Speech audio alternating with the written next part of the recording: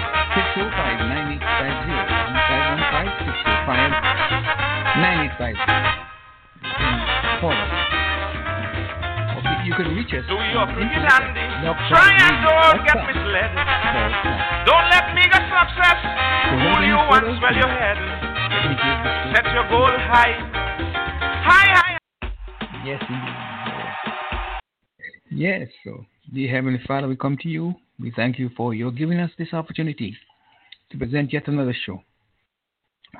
We are grateful for the many years you have allowed us to operate this show, and we trust that this show will be one that will go on without any interruptions whatsoever. We are grateful again for the kind help that we have been given by many friends and well-wishers, both financially and otherwise. We are also grateful for the ones who help support us in any way with our technology and the works, Lord. Thank you so very much. And we're grateful for your presence in our lives, each and every one. We want to bless each panelist this evening, and as they come on and make their presentation. We're hoping to hear from Sir Richie Richardson around about 8 o'clock tonight. So tell your friends if you wish to hear him, you want to ask him a question, we're glad for you to call in, and we'll get you through to him. We also want to just thank all the wonderful people, Lord, for the kindness of his heart for coming on with us and coming on in the past. And we ask your blessings and help and healing touches on some of our friends and loved ones, namely Eunice Francis, Eugene Francis, Dwayne Francis, all the Francises, my relatives and friends. I want you to bless them in a special way, Lord. Dr. Leroy Lashley, Dr. Mar Ruby Locke, Gabriel Francis, Wentworth Francis, Merchis Nesbitt, Walston Otto, Elkamida Willett, Everett Carter, Oliver Solomon, Connie Whitley, Dennis Kenneman, Isilma Cornelius, Elimat Willis Daniels, Mona Daniel, and Philmore Hallpike and Roswell Bird. Lord, and all the others who have not expressed their concerns, we want you to just touch their hearts, touch their bodies, and heal them so that they may continue to do the work that you have put them here to do. Thank you for what you've done for them in the past, and we pray that you just let this show go on without any interruptions. And bless all the ones who are coming on to hear and participate. In your precious name we pray. Amen.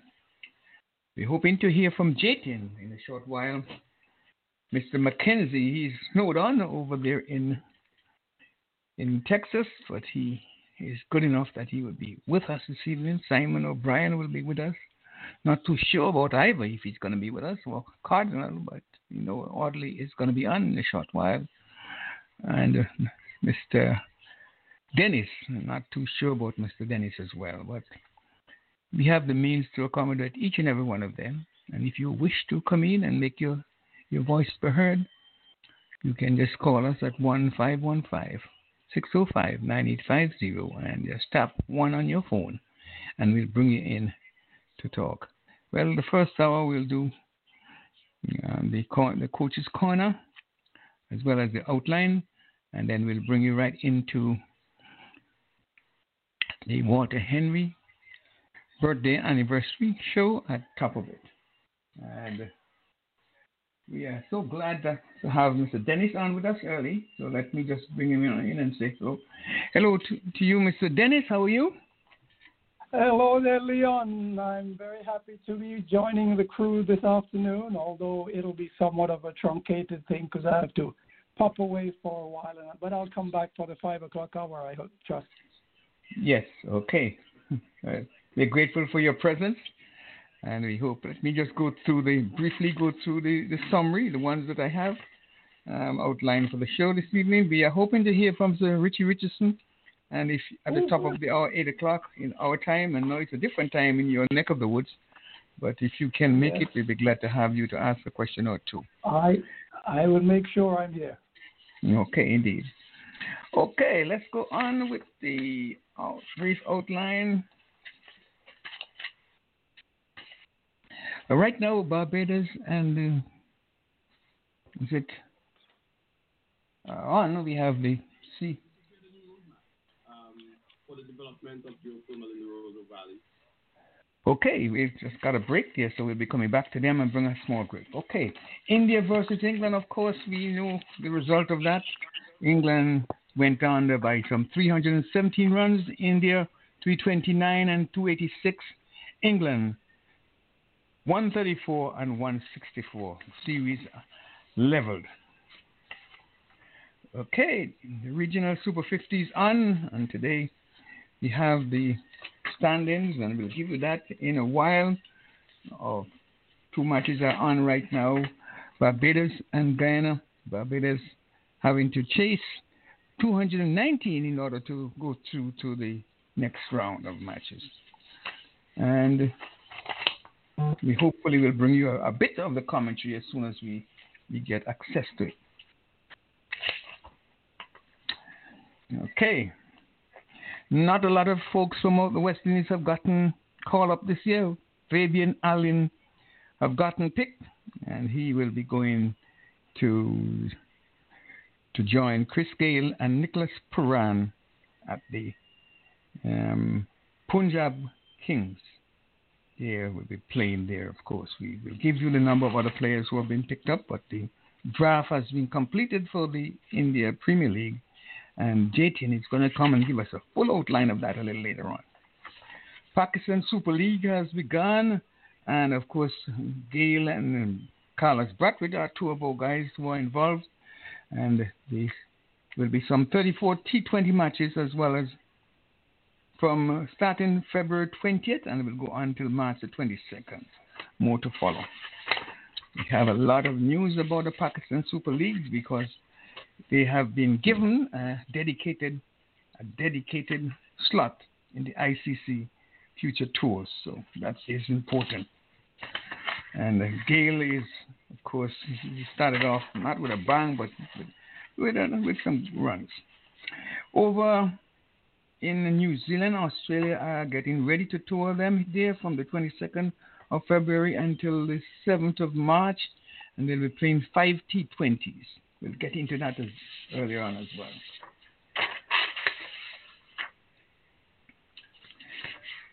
Yes, we got some other news, but I have to put it aside. Yeah, I'll put aside. And we'll just tell you what is going on here in our neck of the woods as well. Okay, let's go. So basically, we have news that Sri Lanka is going to be touring the Caribbean, and we are hoping to see the team that is being picked. And there's lots of news as to who will be the next captain. Well,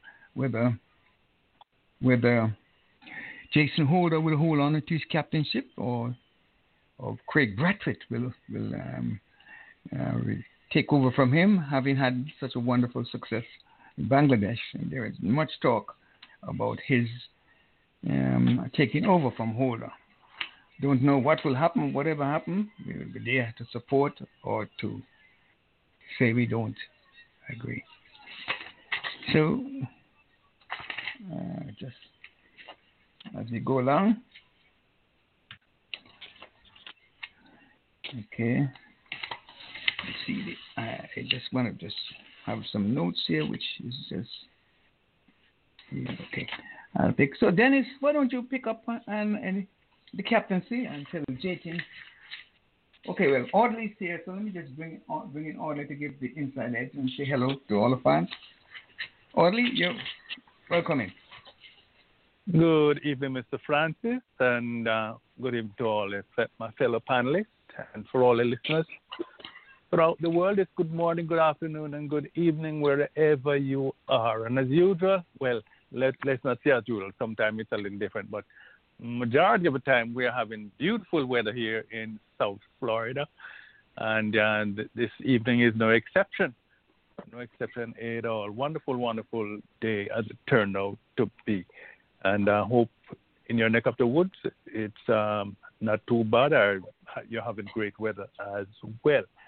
Okay, so we're here this Sunday evening again to talk cricket, love the cricket, of course. And before going any further, let me report on Maroon. She is doing fine. We had a long talk today, almost 40 minutes. We were on the phone. You know, she was in one of her talkative moods. Sometimes when you call her, 1 minute, oh, I'm doing X, Y, Z, but I'm all right. Okay, I talk to you. But today was one of the days we could talk. So we talked for a long time. All right, so that's what it is. So we are looking forward to have a wonderful, wonderful cricket show, of course. And you want me to just do the inside edge? Yes, do the inside edge.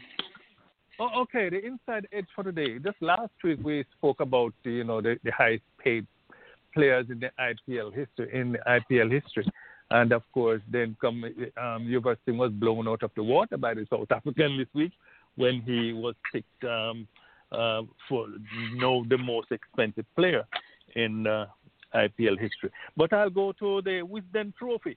Wisden Trophy is played between the West Indies and England, of course. And among captains who have captained England or West Indies in 10 matches or more, there is one captain who has never won a Wisden, never won a match. Imagine that. I've never won a match in a competition between the West Indies and England. One captain. Who you think that is? Ian Botham? Darren Sun? Mike Braley? Chris Gayle? No. Believe it or not, David Gower. David Gower captained England in 10 Wisden Trophy matches. That is 10 test matches against the West Indies. And he lost all 10. That is when England was blackwashed on 2 occasions, 5-0. The unfortunate captain happened to be David Gower. So there you got it. David Gower has never won a Wisden Trophy match. 10 okay. Zip. Thank you so much for that. Inside edge. Yes, indeed. So let us bring in Jatin. Jatin, you have Dennis on, and you have Audley on, and myself. We are 3 new early birds. So why don't you give us your take? I know lots to talk about in the IPL draft. Why don't you fill us in with what's going on? And before we even start there's this big award that's coming out of Australia. I just jump on to the internet this evening and saw Jatin being congratulated. Can you tell us all about that and then jump right into the IPL and break if any of the panelists would want to say a word or two? Go right ahead. Well, good evening, everyone. First of all, on that award, it's coming out of Australia. It's called a Global G Sports It's a worldwide initiative to develop a grassroots level sport all over the world, not just cricket. They're also doing hockey and some other sports.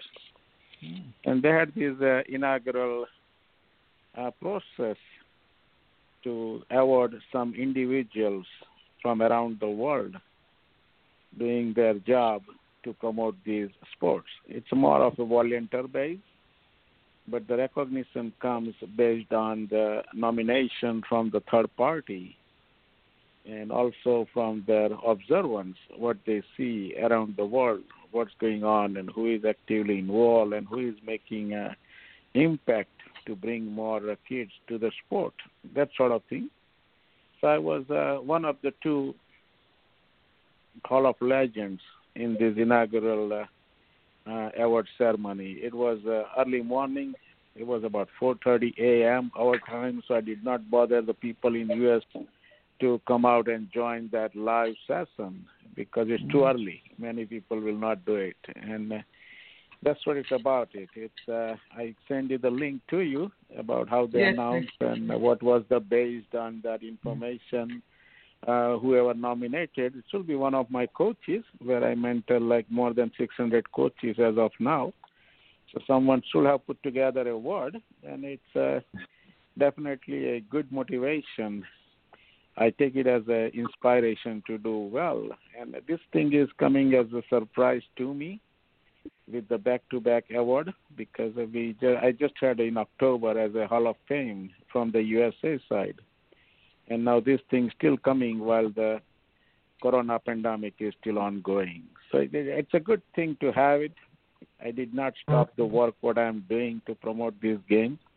And that includes coaching and a lot of other hobbies. And on top of that, this is my weekly hobby where you guys want me to come out every Sunday now, looks like, But it's a good thing to have it. We all love this game. And to me, honestly, I will say it's another feather in terms of appreciation what I do. And it's definitely give me enough moral to keep continue and do well. So that's what it's about it. But it's a very good honor coming from across the world, because it's Australia, down under. Some of them may not have seen the inside map either. It's very hard to travel down there in Corona. So they decided to move on with this virtual ceremony. So that award is huge. As I said, only 2 awards given. One went to South Africa, and that was went for, I believe, for the hockey, where I grabbed it for the cricket. It's based on all my U.S. work in terms of the grassroots level and education and all coaching stuff I'm doing.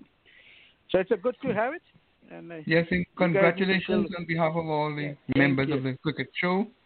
And we wish you well. I would say it's well deserved and long overdue. I hope many people will see the work that you have been doing and continue to give you the accolades that you richly deserve. Audley? Yes, indeed. A big-time congratulations to you, Mr. Patel, because a lot of people will be talking about Virat Kohli and the Steve Smiths and the Chris Gales and so forth. But you know what? Without them being mentored or coached by people in the grassroots, from the grassroots, we would not be hearing about them now. And because of the start they got, and they continue to be coached by others. But, if you don't get started, you know what happened? You can't finish. And, of course, that's a big-time, big award, man. Congratulations to you, and I hope you just continue to receive more and more awards, because, indeed, you have deserved everyone.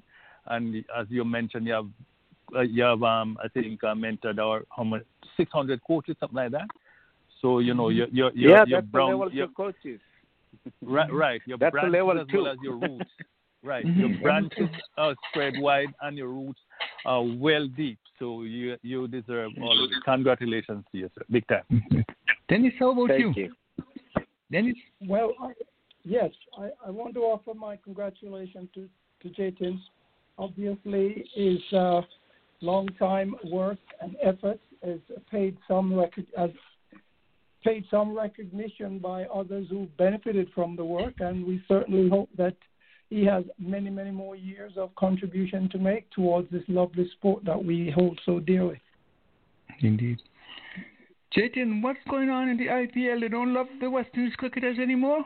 Tell us all about it. Yeah, now before that, let me thank you, all of you guys. And honestly, this is belong to you guys too. It's just like I usually respect my friends, family, and everyone who supports me in this journey. And you guys take over that journey with the nice cruise control in last 3 years since I joined the radio. So sometimes you need to feel proud about not you are talking or discussing these cricket issues with Jatin Patel, but you are got to be proud of it. Like because of you, I'm gaining more knowledge and doing much better job to make sure that this game survive, because we all want to see this game can prosper. The world going is in a desperate need to involve more youth people in sport like West Indies.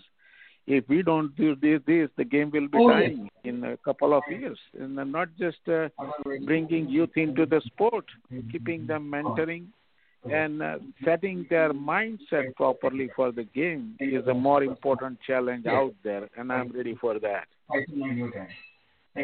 Going IPL, this big show, and I think by now everyone should have the complete roster. And looks like at the moment, as of last night, I was talking to someone in India as the advisor who is doing some player analytics and all those, and I did find out there is only 4 spots left in this current IPL. The one roster has a 1 spot open is Rajasthan Royals, but their foreign players quota is done. So they might end up with somebody locally from India, and they still have a lot of money to spend. It's almost 13.65 crore. That's second largest purse they have in terms of money. They still have it in budget to spend with the limits. Other team is looking for the 3 spot. Again, that team is also jam-packed with the foreign players, so it should be the local recruit. It's Royal Challengers Bangalore, which is the Virat Kohli's team. They are 3 months short on the roster, so they might fill it up. But unfortunately, the way the team is, that budget is sinking. They are barely have 0.35 crore left. Means they have to find 1 or 2 more players at the bare minimum base price, nothing else. They cannot afford more money on that one. The most healthy team, as always, we look at it, it's Mumbai Indians. The roster is packed, and they are very close to the budget with the remaining about 3.65 crore. But they retain lots of players from that last championship, and they have included few more good picks in this particular auction. What it means is they are a little bit more stronger than last year on paper, I will say. They added a couple of experienced players to this. One of them is former India right-arm leg spinner, wrist spinner, Piyush Chawla is moving into the Mumbai side. So now that will add to a extra bowling option with the Rahul Chahar, who is already doing good. He is a kind of a key. And then he has Pandya, Kunal Pandya as a left-arm spinner. And then you have the Hardik Pandya. So this looks like Mumbai team is solidifying their stance for another championship contender. They have filled up the holes, I will say. The another strong team we're looking at is in a very good shape right now, which is Mr. Boss's team, Punjab 11. The roster is packed. They retain all performers, which is sounds promising. And the biggest surprise on that team is their budget.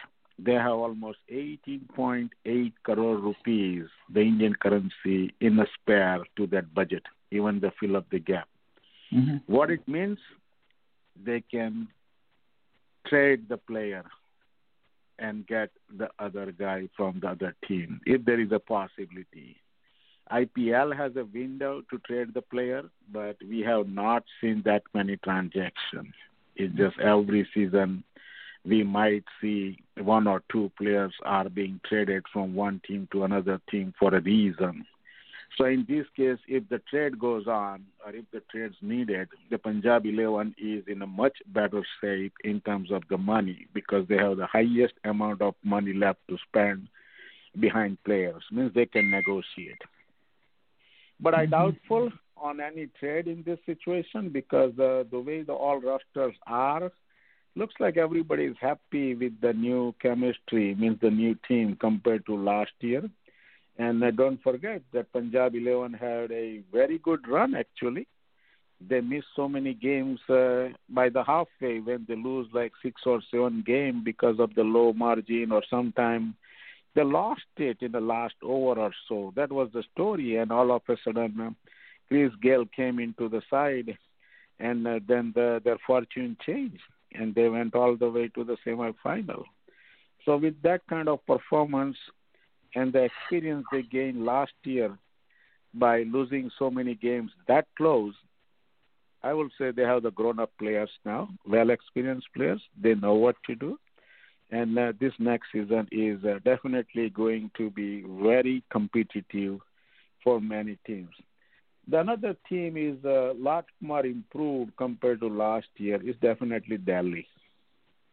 Delhi went all the way to the finals and they missed out against the Mumbai Indians. And at one point they were in a position to be on side of advantage to win the game, but they did not maintain the momentum. They did not clamp down the Mumbai Indians, and that's what they lost.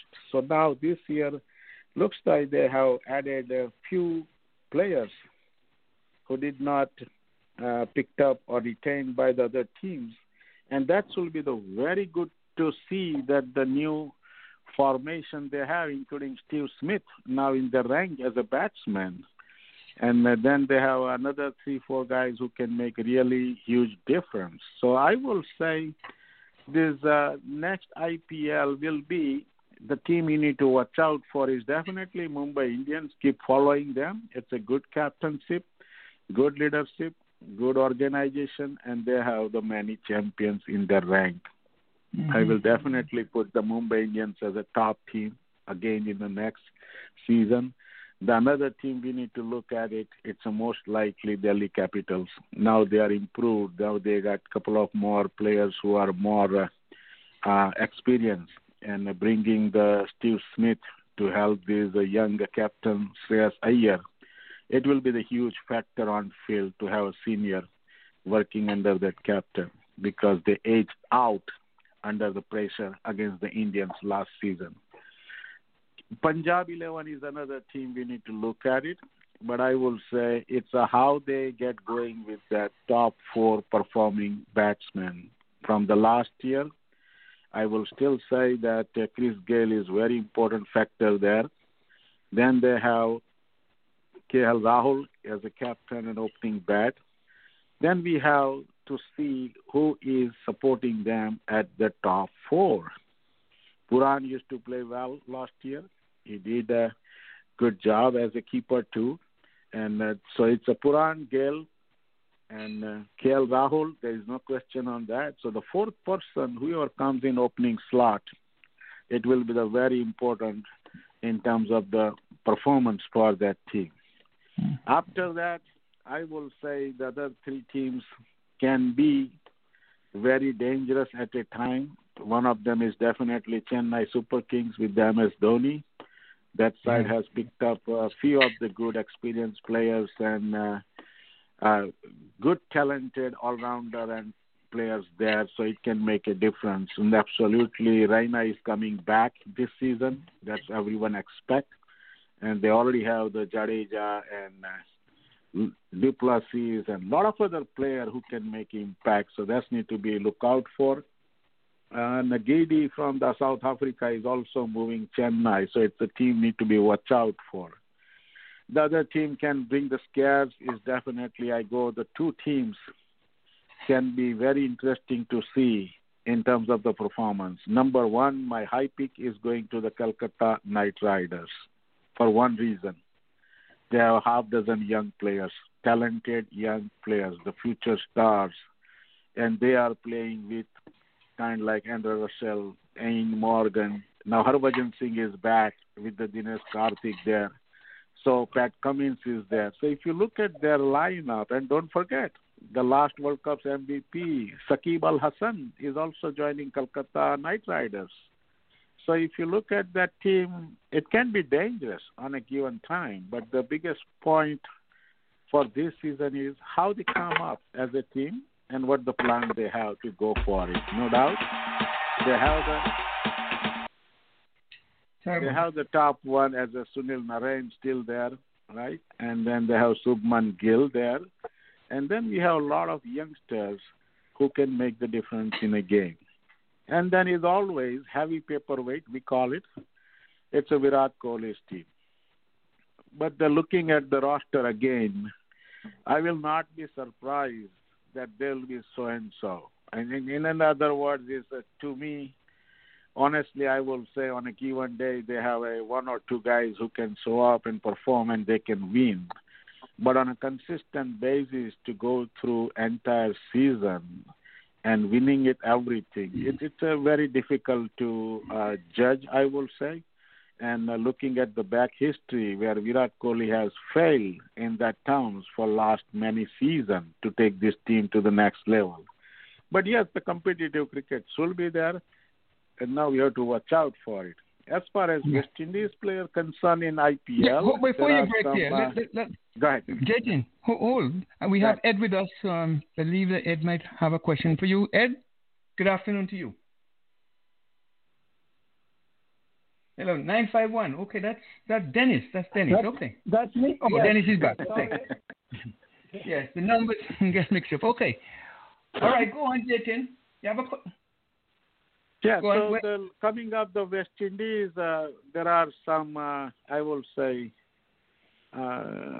more good news than bad news, you know.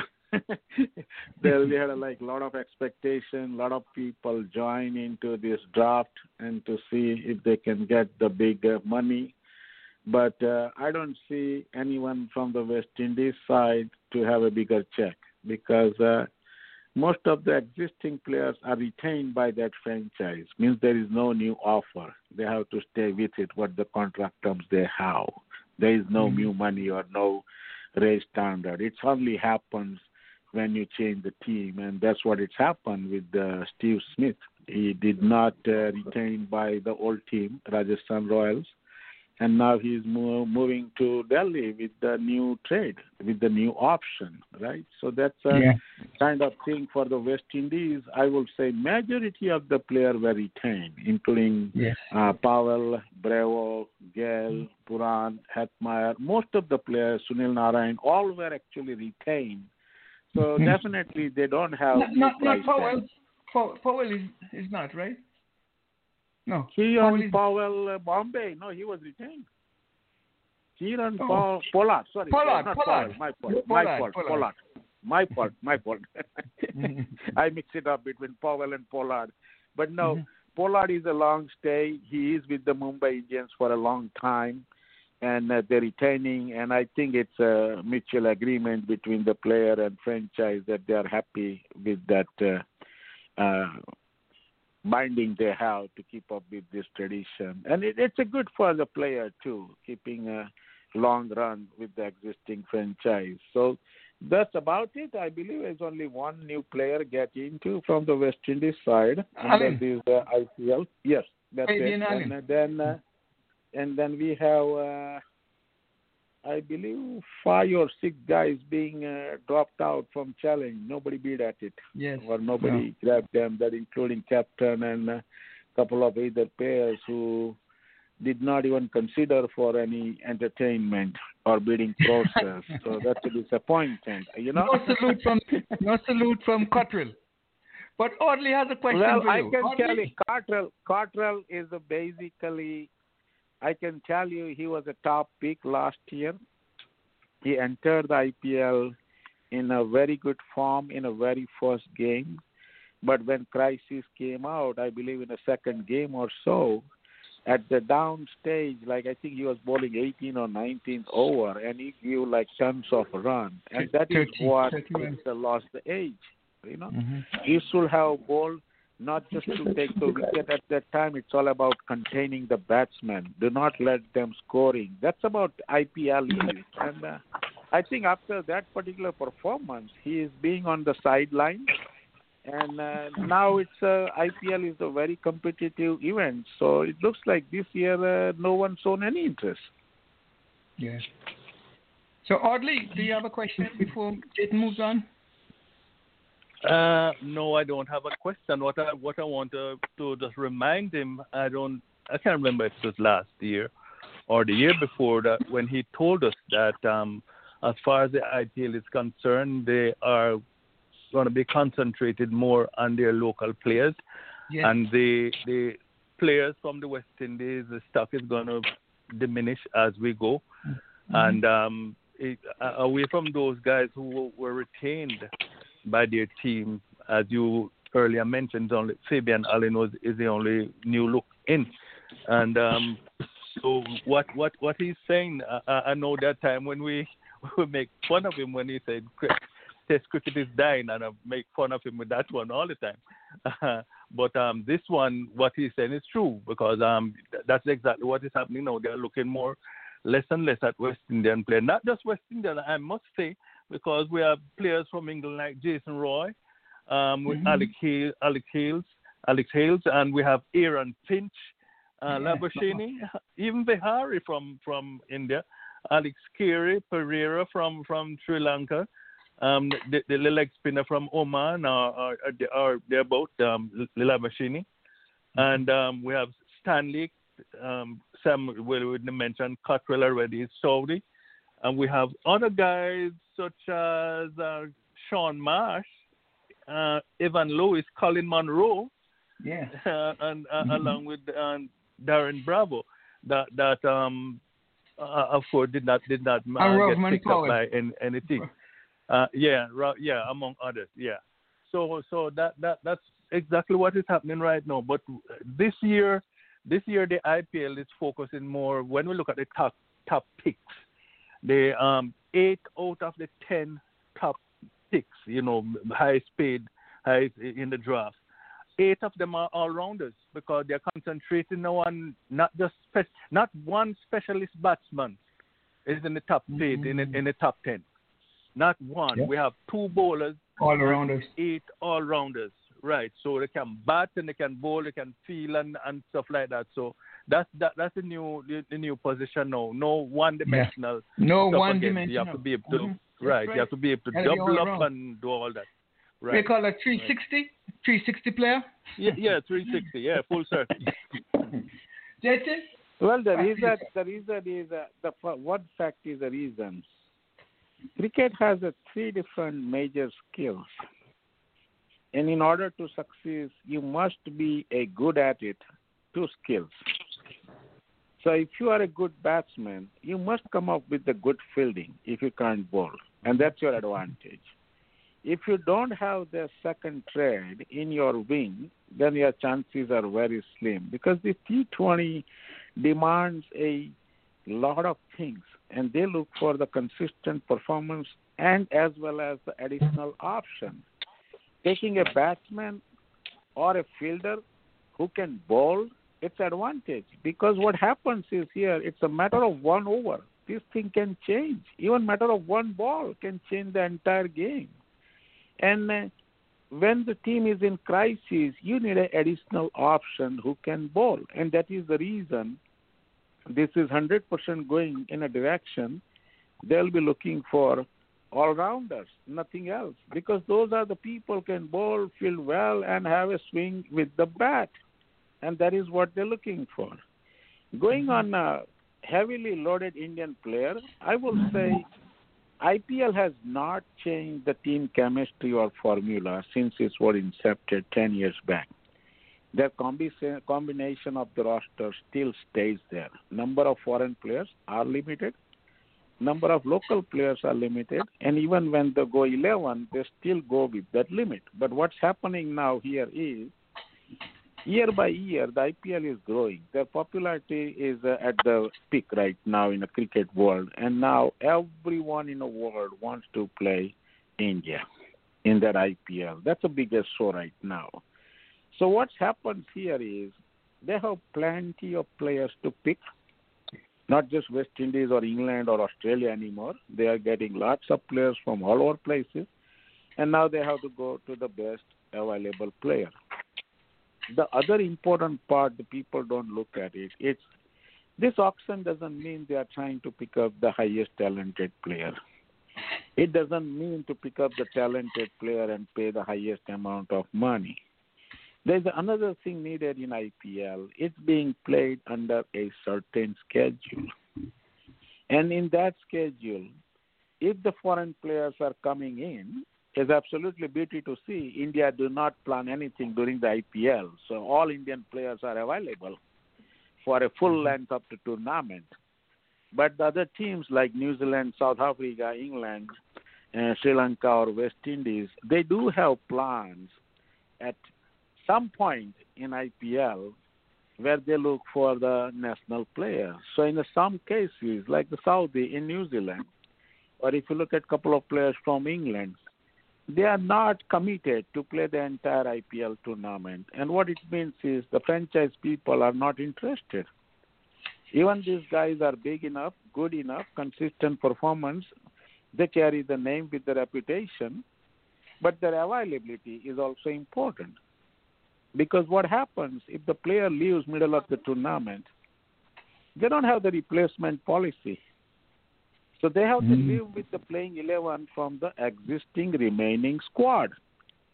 So I don't think any of these franchisees like to have a player who is available for certain amount of time during tournament and not able to join either at the starting or at the end.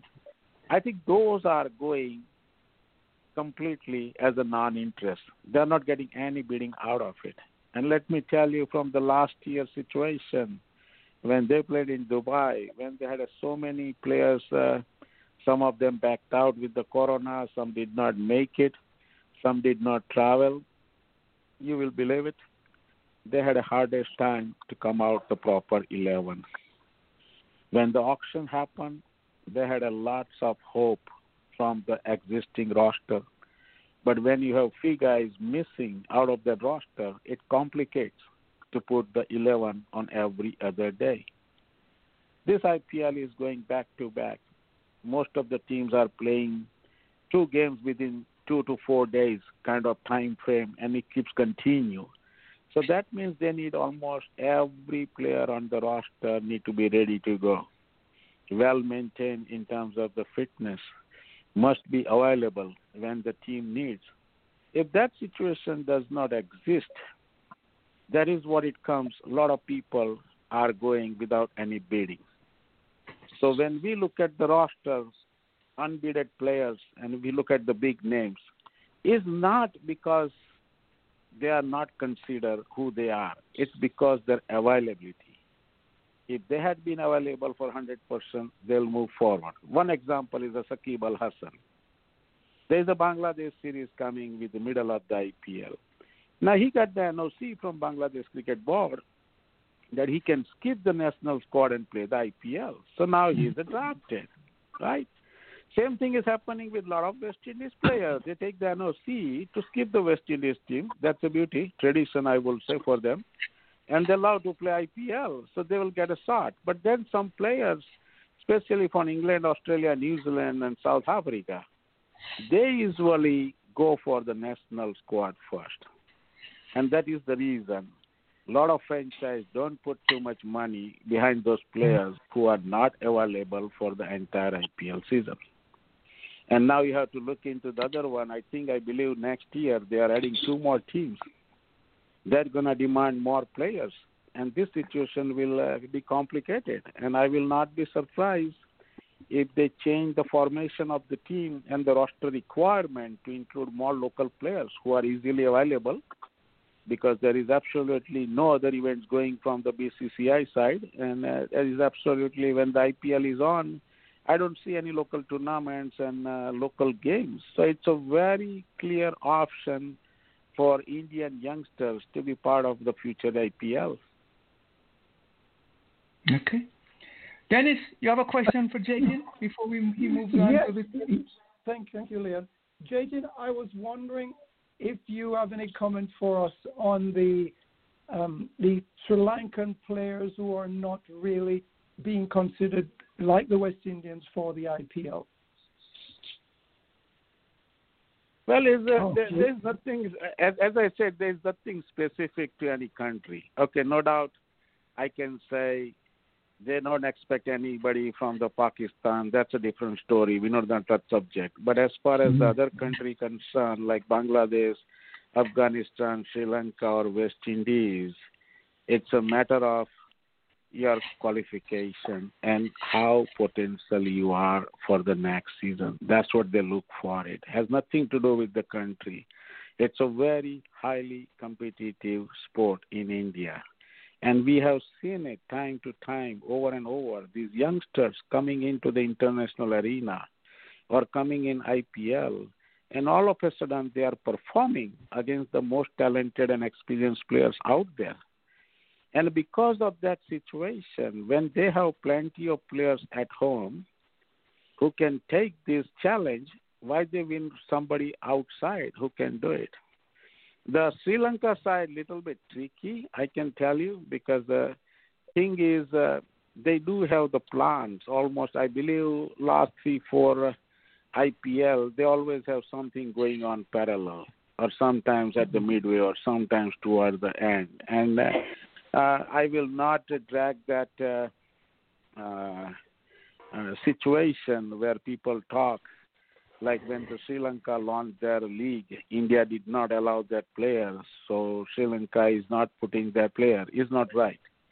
This is the open draft. We see some Sri Lankan players coming, and there's a lot of people from Sri Lanka is already part of the IPL, like Mahala Jayawardena. He's head coach of Mumbai Indians. Recently, Rajasthan Royal put Mr. Kumar Sangakkara as a main guy to take over that franchise. And then we have the Muralidharan in Hyderabad as a bowling coach. So they have the plenty of Sri Lankan players into the system. But the new players or any inexperienced player who don't have much long career, if you have like less than 5 years of playing experience in international cricket, and you coming in IPL, but at the same time, the India has grown lots of youngsters who can compete on a day one without any experience.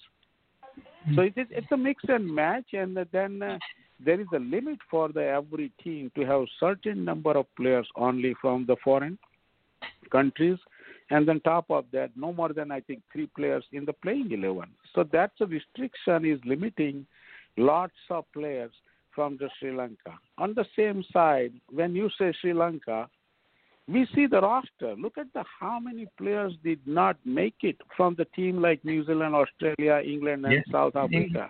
Before we touch this subject about Sri Lanka, it's not Sri Lanka.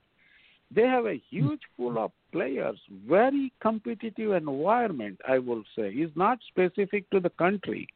It's always how much capacity they carry, their potential for the future tournament. That's a key. Number 2 is their availability. And number 3, the another one is, this is the ongoing tournament. It's not a new formation. In my opinion, when this team is looking for a new player to trade or bring into the team, it's nothing but a filling the gap. That means if they are looking for all-rounder, they're just going to look for the all-rounder. That doesn't mean they're going to stay away from that all-rounder spot and hire a good batsman from Sri Lanka or some other country. It does not help. Every franchise has to stick with their plans, and that's a plan. If it doesn't fit to any player, it doesn't matter which country origin they belong. They will not be picked. Yeah. Hold your thoughts there, Jatin, because we have Mr. Mackenzie. He's fresh from the snow. Yes, thank you very much, sir. Thank you very much. Good evening, everyone. Nice to be back with you. after all the troubles you have in Houston and in Texas in the past couple of days. So yes, nice indeed. to be on the show. Thank you. Yes, indeed. Okay. Chetan, why don't you tell us about that great victory, that comeback victory for India over England by 322 runs? Or well, 317? remember I predicted that don't forget Virat Kohli is coming back in next inning. That was the fourth inning. That was his mainstay. He held the fort. And at the same time, the beauty came out is Ashwin. Ashwin is a specialist bowling all-rounder, spin specialist. And this is his home ground. So he knows this pitch more than anybody else, period. And he took his all expertise to play that inning and score century. And once the score is done, I told you one that another statement, like Virat Kohli was surprised with that spin. But the entire England team will be feeling same surprise in last inning. That's what exactly happened. The pitch was turning. It had some unexpected bounce. It was dusting off. But the beauty on this pitch, I still believe on fifth day, rather than keeping ball low, it was coming up crazy. Short lifting deliveries. We see plenty of bounce at the shorter length. And that's amazing if the spinners can bounce the ball above the stumps, and that's what happened. And now, once you got that kind of total on this particular surface, and it's in India where they are putting three spinners, it's very hard to score even 150 on last day. And that's I will say. And that's what exactly happened.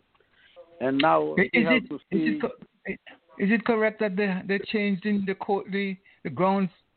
groundsman from the curator from the last test? Not from the last test. The curator was changed before the start of the series. Okay. But the real technical side on the stump, the pitch were a different way. I will say the first track when they played, it was the original track. And not much work done by the new curator other than the maintaining or surfacing, I call it, where this new pitch, the second test used another slab, we call it, on the east of the original pitch. It was definitely prepared by this new gentleman. But in this situation, you don't need to blame on curators.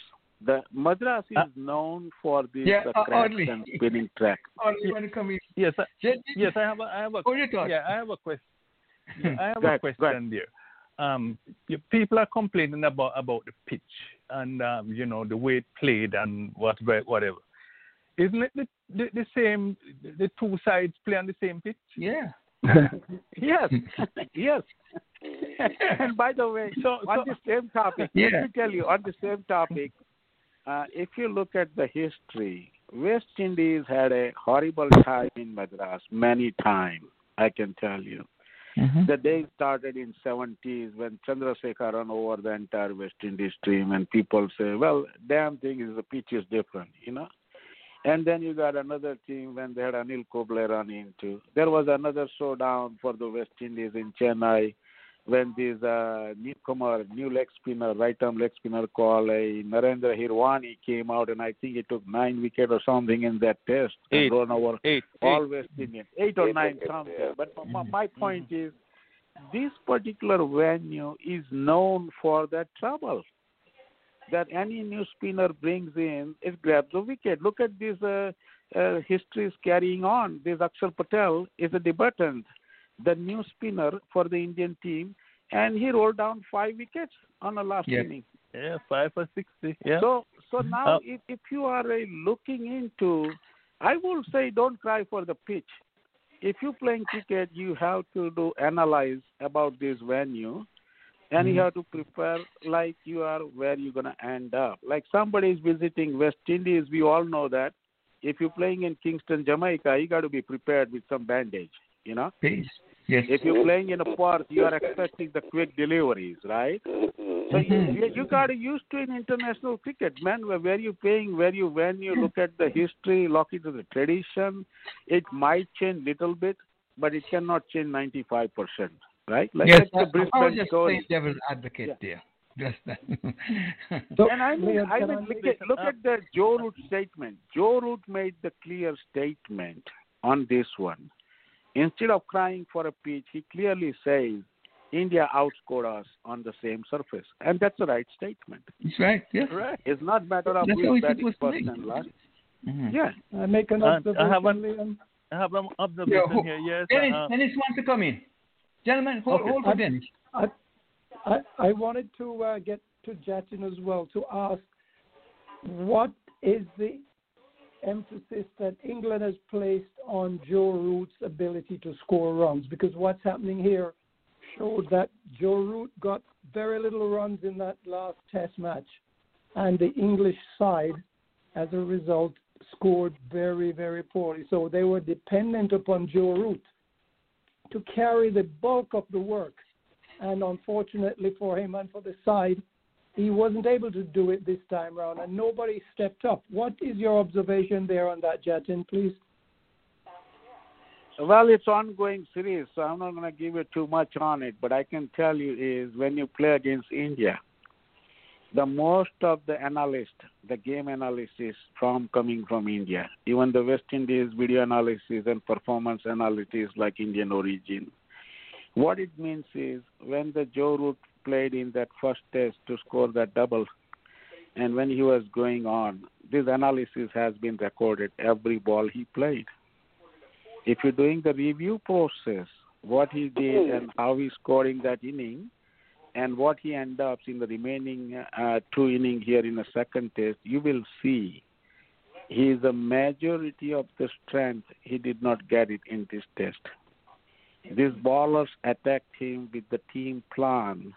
Every batsman has a different plan, and that is coming from the coach's squad.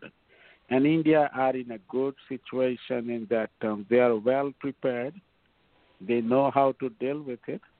And the biggest thing I honor, or I would say admire in Indian team is they have the players who can execute the plan on the field. Yes. And that's the beauty. In this test, Akshar Patel take care of the business of the Joe Root in very first inning. Mm-hmm. Jatin, that's the beauty to see.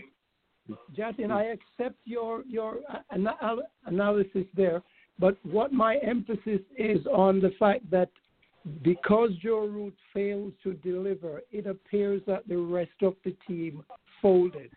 And that is my, I don't want to say concern, but observation I'm coming to Dennis on that one. What I will say is, looks like England is putting heavy weight on Joe Root for this entire series before it started, right? Mm-hmm. And now they are heavily relying on it. And the problem is, technically here is, if you don't have the supporting batsman, one or come out and make the difference, that is what is going to cause the all problem. Look at the India. Even you took that 1 or 2 or 3 out at the top, they got this even kind of Rishabh Pant and Ashwin, somebody can come out and pitch in like 60, 70 runs and the things can change. England don't have it. If you look at this second inning, if you take out the Moeen Ali's, that quick fire like T20, England was nowhere on that pitch. And now the problem is, biggest problem is now here. The Joe Root will be under heavy pressure to take the team burden. That's one thing. Number 2, now you put the extra weight on every other batsman in their head. This is the mindset game, psychological pressure. Now they have to perform. And that's a huge pressure in the next inning. We will see on that one. And at the same time, if the batsman is not stepping up, if they are not coming up with these challenges and score on their own, then England can't go anywhere because there's a clear situation. You can't rely on 1 or 2 batsmen. And what happens with the Joe Root and other batsmen fails? Well, what's going to happen to the other team? These people are like a toothless, can't bite. Yeah, thank you. Well, as I said before, Jason, the series is still ongoing, so, some may get choked, and show what they can do, really. But another observation I have here is that Akshar Patel is actually the 9th Indian bowler, the 9th bowler from India to debut with 5 wickets or more. Yeah. He's 5 for 60, and of course, right beside him there was one of the men that did exactly that. 2011 Ashwin on debut against England in 2011. He took 6 for 47, and we have Shami, one of those. He's in the wings, maybe coming back in this series too. So you're going to have maybe the involvement of all three against England. And we have to remember too. I can tell you the remaining 2 games will be played in Ahmedabad, which is my home ground. I played some games before this stadium built, or before I came to US. I will say it's in India's favor. Yeah. Ball not going to swing. Don't even expect in Ahmedabad. No swing. Forget it. You are seeing or whatever it is. You bring James Anderson or anyone, it will be crazy to see what it happens. The tradition that in this Ahmedabad pitch has is ball usually keeps low as the game progresses, and there's little bit dust and rough surface used to take place. But now we have to see what this resurface can bring in. Another surprise is this will be the first ever night test will be played in India. So actually, this showdown will be a completely different than what we expect. You can't anticipate anything out of it because it will be played at night.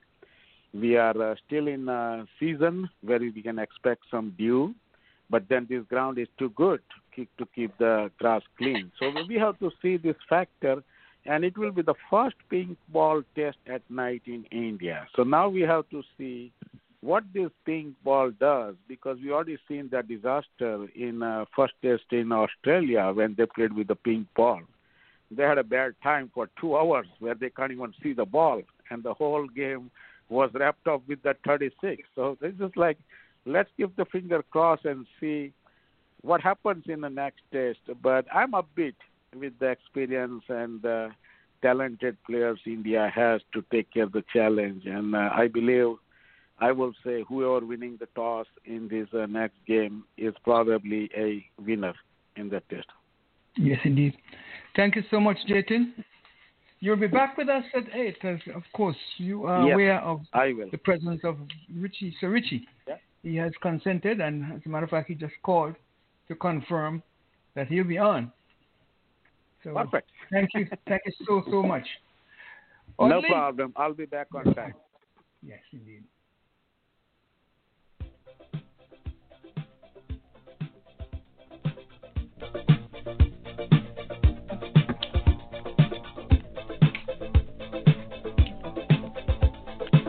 Yes, coming up next will be the Walter Henry birthday and anniversary hour, followed by Simon as the panelist, the question, and then Sir Richie will be coming in 8 o'clock, the Lawrence Yagaru hour.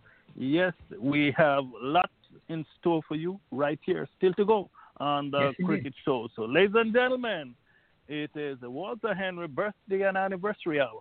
It's a time of the evening when we take a look in the cricket and fraternity and we say happy birthday or happy anniversary or whatever it may be. And you can call it at 515-605-9850, 515-605-9850. Welcome to the Walter Henry birthday and anniversary hour.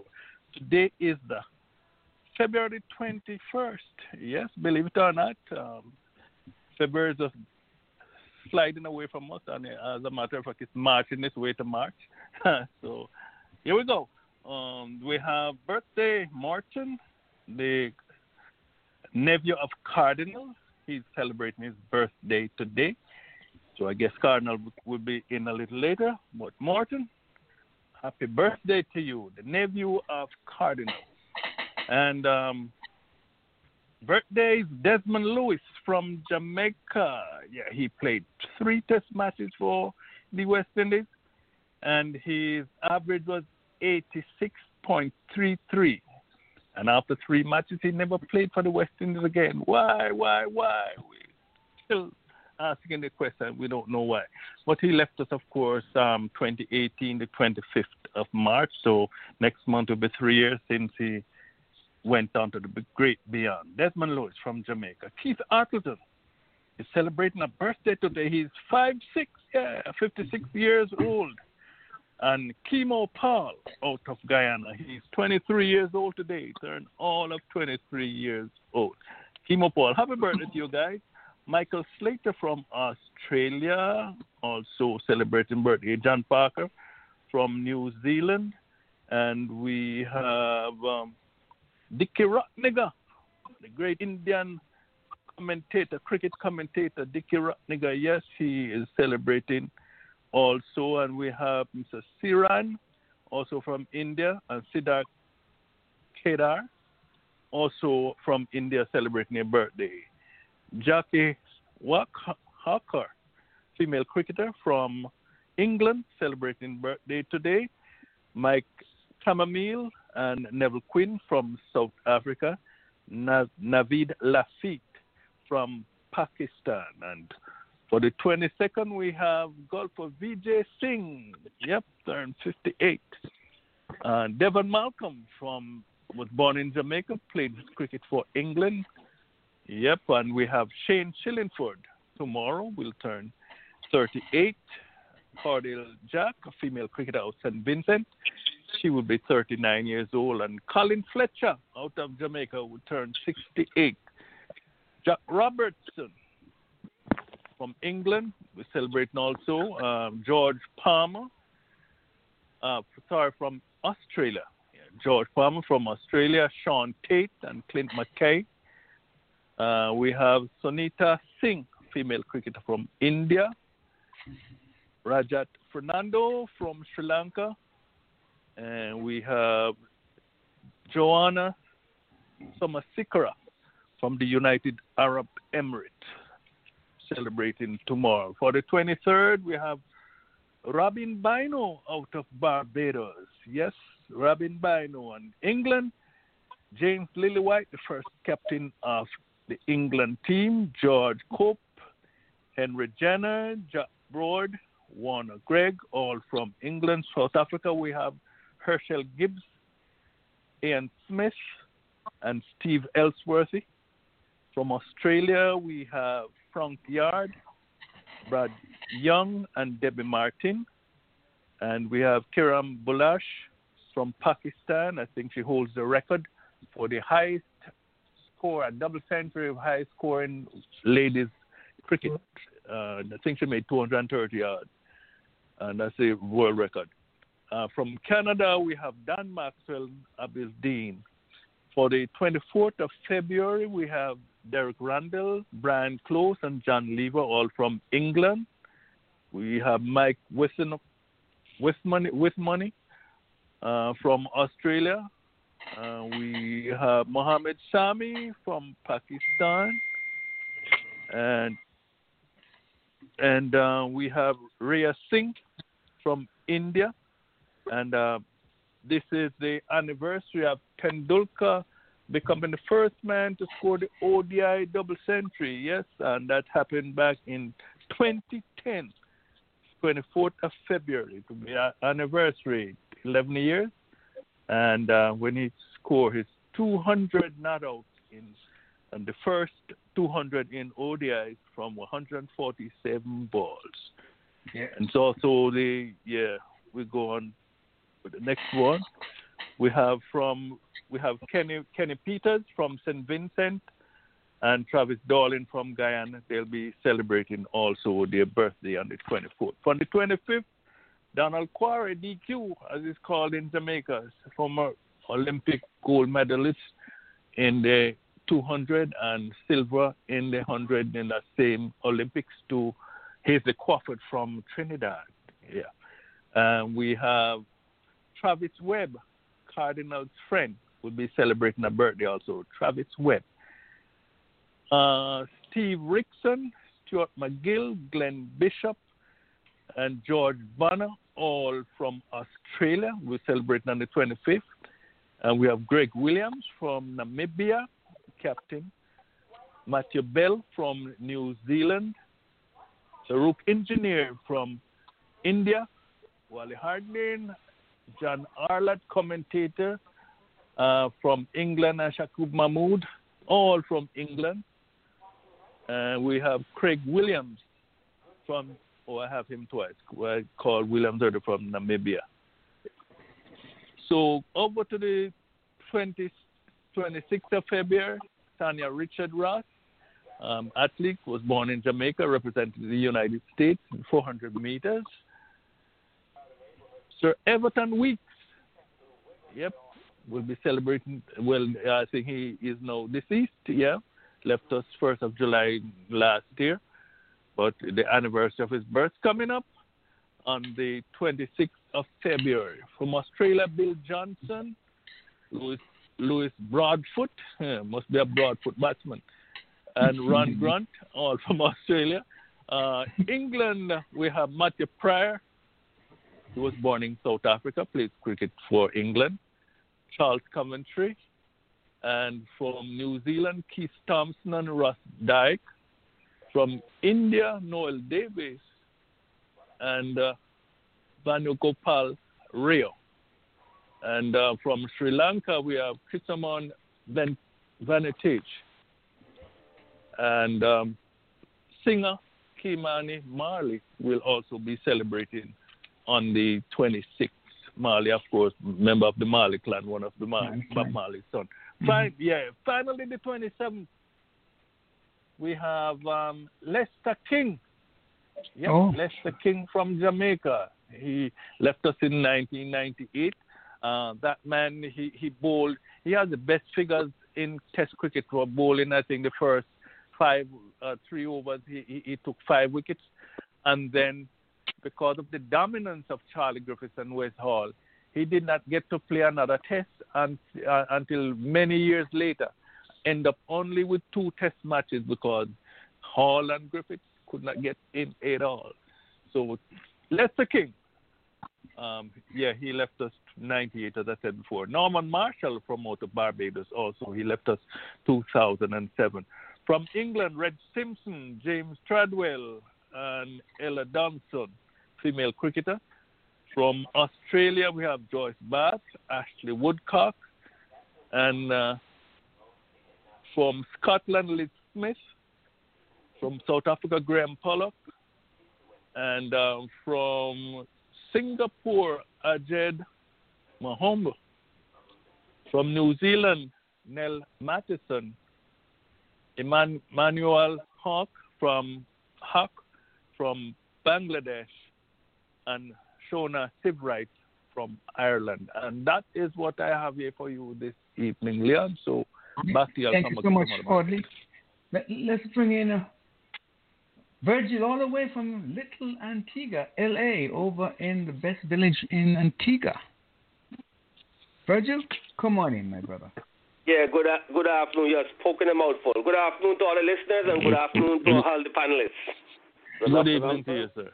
Good evening, sir. Yes. Any birthday? No birthday. No one for me in February. Nobody for me in February. Okay. Right. Well, let me jump in here, Audley, before we get the others, because I just want to announce the passing of the former West Indies Vice President of the West Indies Vice President, Mr. Clavis Joseph. Are you aware of him, Virgil? I never heard of him. Never heard of Clavis. He was there with the previous president.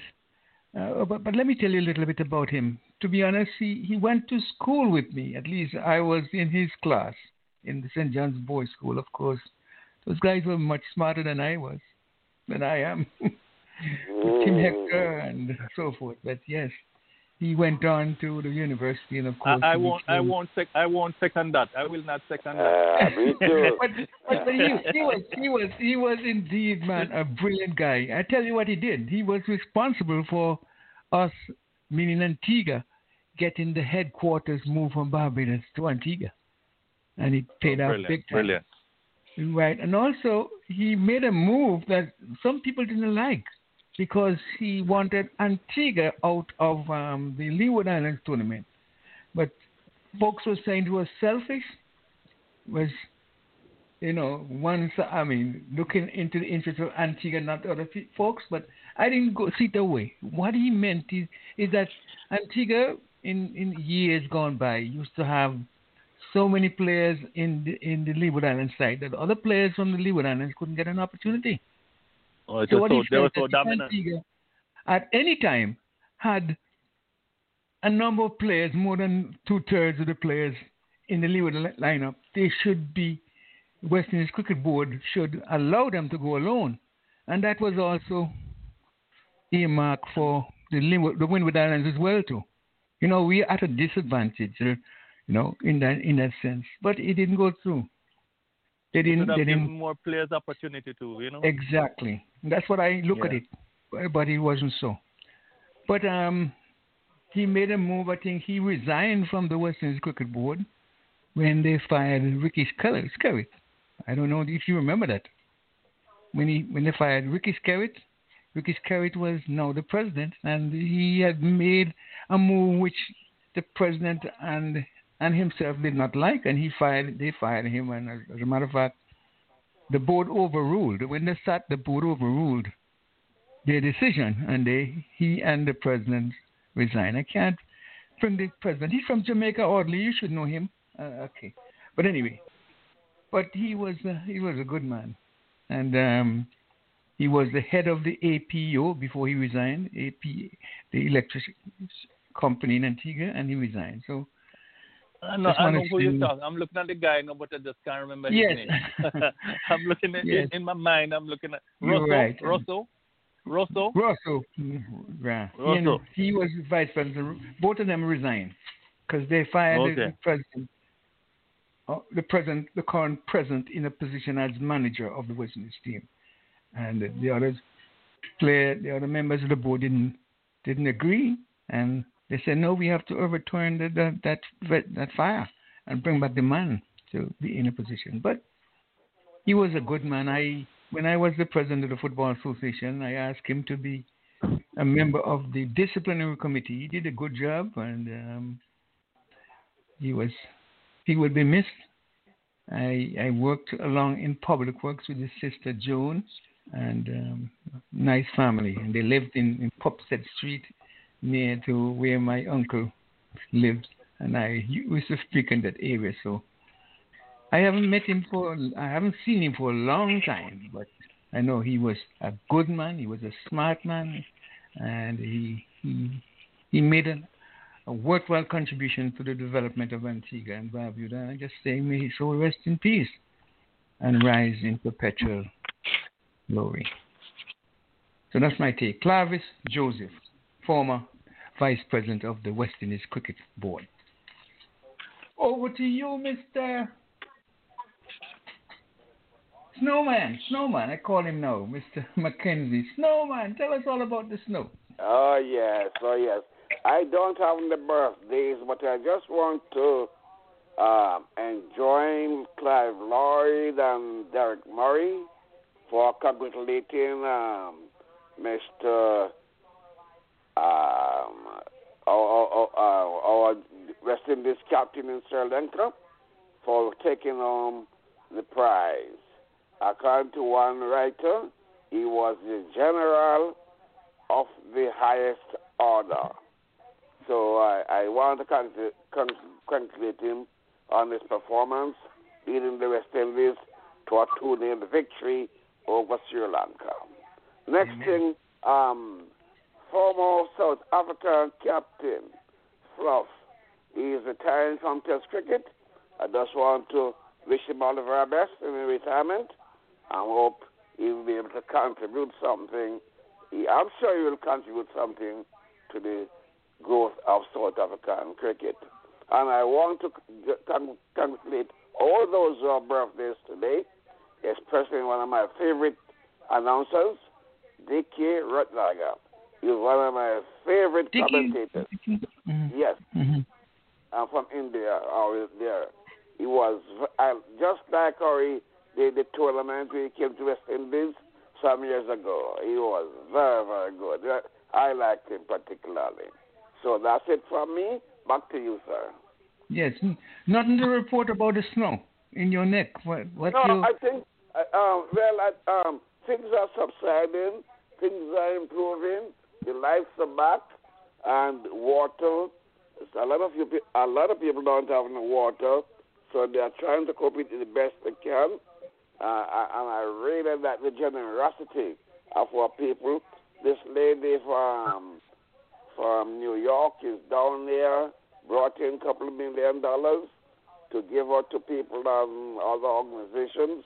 And so people are coping with it the best they can. But there's quite a bit of hue and cry that they have to improve on the electricity in Texas. It's terrible. Yes. Thank you so much for that report. We wish you well. You. I was scared when I called and I couldn't get through. Well, we have lifetime advances there. But my daughter was out for a couple of days, and a few friends of mine were out. But now they're just slowly recovering. Thank you, sir. Thank you very much. Just want to remind anyone who wants to call, all you got to do just press the 1 on your phone, and we'll know that you want to come in. And if you want to send a birthday or want to make an announcement, we'll give you that privilege. And, of course, Mr. Dennis, it's your time up now, sir. I know you have a lot of birthdays. Don't you? Well, not quite a lot, but I have a couple of them anyway. My sister-in-law, Wahida. You're a little soft. Can you just raise your voice a little bit for me? I don't know, you're away from the phone. Yes, a little soft. No, I'm right. Yeah. My sister-in-law, Wahida Hakim, who lives down there in Florida, she has a birthday today. Yeah. And my daughter-in-law, Heather Heath, who lives here in San Diego, California, she also has a birthday today. And next Friday, well, the last day of the month at any rate, my brother actually has a birthday. He's a February 28th guy. So he will have a birthday at the end of the month. And that's my contribution for this birthday month. Yes. And before I bring in Audley, I just want to say in advance, I want to say happy birthday to Pauline St. Flor. She's a young lady who speaks five languages. She works with me as my assistant in Miami, and hopefully I can get her on next week. But just in advance, she's such a wonderful person that I want to share her with you guys. At least last week we spoke. We do have a call on with the New York area code 646799. Come on in, you're in. Before we bring in Audrey. Area code 646. Hello. Good night. Hello. Yes, this is Donna. Hello. Come on in. Welcome. This is Donna. Welcome. Hey, Donna. To everyone. Everybody has a great. Wait. You got to stop the press. Donna, everybody on the phone has to say welcome to you. Mr. Virgil, Donna is on. Okay. Yeah, good evening, Donna. Hope everything is going good for you, and hope you're not too cold up in New York. Well, and Audley has already said his blessings to you. Mr. Dennis, Donna is on. So when Donna is on, the press has to stop. So come on in. Okay. Of course, in due deference to the we had a bit of snow up here as well. But all right, come on in, Donna. It was just strange to hear that Texas was having snow. So I hope that everybody in Texas, they have recovered, well, as the report says, that things have subsided and they are trying to get back to normal. Yes. Right. So I wish everyone in Texas having a good recovery. Yes. I have two birthdays. One tomorrow. My nephew Carol, he'll be having a birthday tomorrow. He's up here in New York as well. And then I have my other niece. She'll be celebrating on Sunday, the 28th. She lives down there in Florida. Those are my What's two the name of the birthdays niece? for this week. What the name of that my niece? My niece is Tiffany Brown. All right, Tiffany. And Carol Morton. He's celebrating tomorrow. So okay. Iva is not on. I didn't hear him. No, you're representing Iva. That's why you get the big greetings because you're representing Iva, Cardinal, and everybody. You're representing. Okay. And Cardinal is not no on Iva, no Cardinal. No, they're not. Okay. All right. All right. I'll continue to listen off here then. Yes, indeed. Have a great week, so Donna. Have a great week. Okay. Yes, you too, and everybody. Okay, thanks. Okay, so my birthday for today is CJ Miller, friend of mine up there in Delray Beach. He's having a birthday today, and Glenford Carr, he'll be having a birthday on the 26th. He's up here in not quite central, not quite. I just forget I'm really getting there. Some names just continue to slip from my mind. Welcome to the phone. Yeah.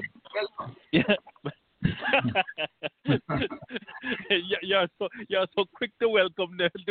Yes, man. Thank you very much. You're welcome. Love to have bedfellows, right? That's what it is. All right. Yes. So Glenn is having a birthday. So this is what I have for this evening. So just before I go, I just want to hail up all our listeners. So throughout the world, wherever you are, whether you're in England, other parts of Europe, whether you're in India, and other part of Asia, Australia, and the Caribbean, and we always, Mr. Renford Door, last week we were told that he was not doing so well, and of course he was put on my prayer list. Mr. Door, I hope that you are doing much, much better, and I know you've been taken care of by your lovely wife and the medical team that is there. So to you and all the staff there at 2020 Vision Radio, I just want to wish you all the best and you continue to recover in a speedy fashion. God bless you. All right. So, thank you so much for that, Audley. And could you check and see the score for us between Barbados and Jamaica if Barbados win? Jamaica and Barbados. Just let me close this out. This has been Walter Henry birthday and anniversary hour. So join us next week. Once again, just about 7 o'clock Eastern Standard Time in the PM. Then once again, we present Walter Henry birthday and anniversary hour. Okay, let's try.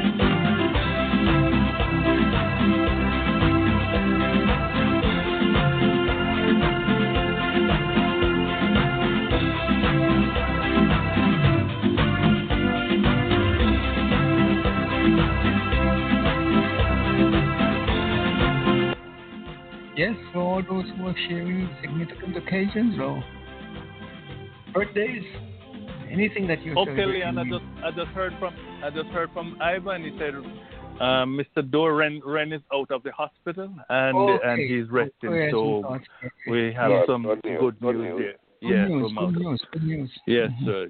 God be praised. So happy day. Need to pray. Yeah, Leon, in the cricket, believe it or not, Jamaica won the match. No. Oh boy, at last. At one. Jamaica is a cat with 9 lives. Jamaica was one stayed 60 out for 6, and they came back and scored 218. 218, and Barbados, they were well on the way. The last score I heard, they were like 120 for 2. For 2. Are thereabouts. Yes. Yeah, for 2. And just pulling up the score now, 167. They were all out to 41 overs and 1 ball, 50 overs. Once it's the end of match, Jamaica won the match. Believe it or not. Yeah. Mm-hmm. Yeah. Who took the wicket? I'm looking. No, I don't get any details. That's the thing. Okay. It's sort of sketchy, but it just says Jamaica Super 50 won. match at Coolidge. Barbados. It says match end of match. So I don't, and it doesn't say any Duckworth Lewis or anything like that. No. It's a Barbados 167. And Jamaica 218 or 45 and a half overs. So I don't want to mislead anybody, but I'm not seeing anything else. But let me give you a little information on that. But yes, Rich, I was watching the game. I fall asleep. It just when Leon called me, I turned on the TV. I was shocked to see Jamaica win the game. Really shocked. But they had said I don't know who get all the wickets, but they had said McCarthy get a hat trick in that game. Wow. Oh, and that's you the know best when I was he get a hat trick. Okay. When I was listening to the commentary before I came on, one of the commentators say he don't know if it's an oversight by Rodman Powell or something why he was just bringing on McCarthy or because he has been the bowler that has been taking the most wickets, you know, and after the first over I left, so you know I had to join the program. So they were saying, wait, well, at least I would have said that Barbados were sailing when they were 110. They were just one wicket down. And then I think Brooks run out. Okay, we'll find out how much Shai Hope make. Shai Hope was batting well. Yeah. I think he made 29, I think. How much? No, Hope was on 49 the last time. He was 40. Okay. Mm-hmm. Yeah. Wow. But that's sad. I tell you, well, this probably will be the end of Jason as a captain. I just think so. What say you guys? Well, one thing we know that I don't know. Bajan will be going home and Jamaica will be staying to play in the final. Yeah. Well, he has been complaining that he was tired and what have you. That's why he didn't go to Bangladesh. But he played. He kept in quite a few test matches and only won one. He hasn't won a series. He won one test match. You know. And Brathwaite has He didn't win a series against England? He captained the ODI, not test match. He captained the 3 ODIs in Bangladesh. No, in England. He said he never won a series. He didn't win a series in England. No, that's the last time, came back and won the series. Time before. When he scored double century? No, I think you're talking about not Holder. We're talking about Mohammed when it says the end of Mohammed's captaincy for Beijing. No, I meant Holder. Yes, Mohammed was talking Holder. about, not Holder. Yeah. I meant Holder. Mm-hmm. Yeah. Jason Mohammed we're talking about. Yeah, no, not Jason Mohammed. Jason Mohammed is not up. I don't think he'll be in the lineup for that. No, not test. It's ODI. Oh, sad news for Barbados, man. That is. Good news for Jamaica. So what can I say? Yahoo! Good news for Jamaica. You got them. Team down. We were down on North Leon. We were. I mean, yes. even the match that we won when we beat the Leewards. I mean, it was the 2 last wickets, especially last wicket partnership of 85 that took us over to 220. And then we beat the Leeward out the Windward. And then this one again, we're back to on the rope. Beat the Windward. Yeah, Windward. And we're back to on the rope again. And we were 40 yards for 5, 60 yards for 6. And then this guy, the last wicket, the number 8 or number 9. He'll have to move up because I mean he was the man of the match in the first one we won. But he took a couple of wickets too, so he got the player of the match. And then in this one again, I still don't have details, but when I was listening to the commentary, I know that they put on another good partnership for the 10th wicket, and then there was a good partnership, more than good, a decent partnership for the 9th wicket as well as the 10th wicket. So that brought Jamaica back into the game. And Barbados was seemingly just sailing along, cantering along, you know. And I would have said the same thing if I was commenting on that match. I would definitely favor Barbados, you know. And then I think that what they kept saying, which is right, that cricket is such a game that you never know. One good over or whatever, the whole thing will turn on its head. And this is exactly what happened now, because I was pleasantly surprised to see. As a matter of fact, I was shocked. I wasn't quite sure if the game was still on. But then when I look, I saw it said end of game, match, you know, end of match. So Jamaica pulled this one out of the hat. Any word for us, Audley? I don't know if Dennis has any news for us to give us the score. Well, my only comment is up to the first, I think it was the first 6 or 7 games. And I know Leon just mentioned Jason Mohammed as, I thought you said that. No, I meant Jason Holder. Jason Holder. Oh, my apologies. Okay, I see. I've been very impressed with the first 6 or 7 games that I've, sort of looked at, because there were, 7 century makers. I'm not sure if you're aware of that, but there are 7 century makers in the first 7 or 8 games. 4 from Trinidad and Tobago, 2 from the Leewards, and 2 from Guyana. And other than those, there were also some very good scores of, for example, Lewis back there, 28, 61, 37, 107. Some very consistent batting amongst a few players of note. And, it's very encouraging to actually see that the game is really flourishing to the extent. But maybe somebody can answer this question for me. In the Barbados versus Guyana innings, I'm not sure what happened, but I see that Guyana actually batted their 41 overs for 235 runs, but Barbados only batted 29 overs. Was that a rain interruption or something? Does anybody have any explanation for me? It must have been, and especially if they won, because that means there's a Duckworth-Lewis system they used to declare the winner. So they're given a certain amount of score, less amount, but less overs, less amount of runs together. Yes. Okay. So because I was watching one of the games when rain interrupted, so that seemed to be the case. All right. Well, I appreciate that very much. But definitely this series... We're waiting for Simon. He's on his way. Sorry. Yes, so.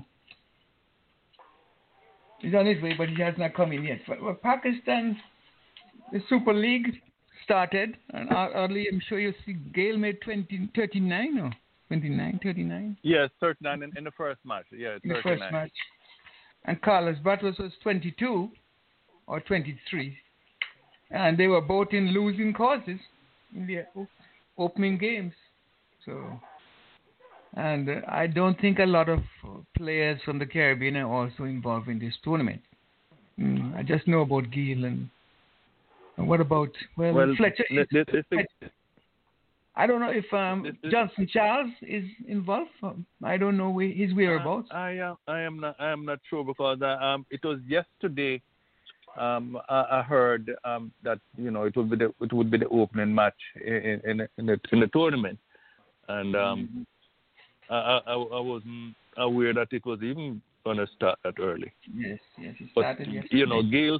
Gale's 39, I think, was second best score, and I'm not sure about the other one that you're talking about. But if your side should make, I think, 130 something, and you made 39 out of it, and you end up losing, I don't think you'd feel too bad where your contribution is concerned.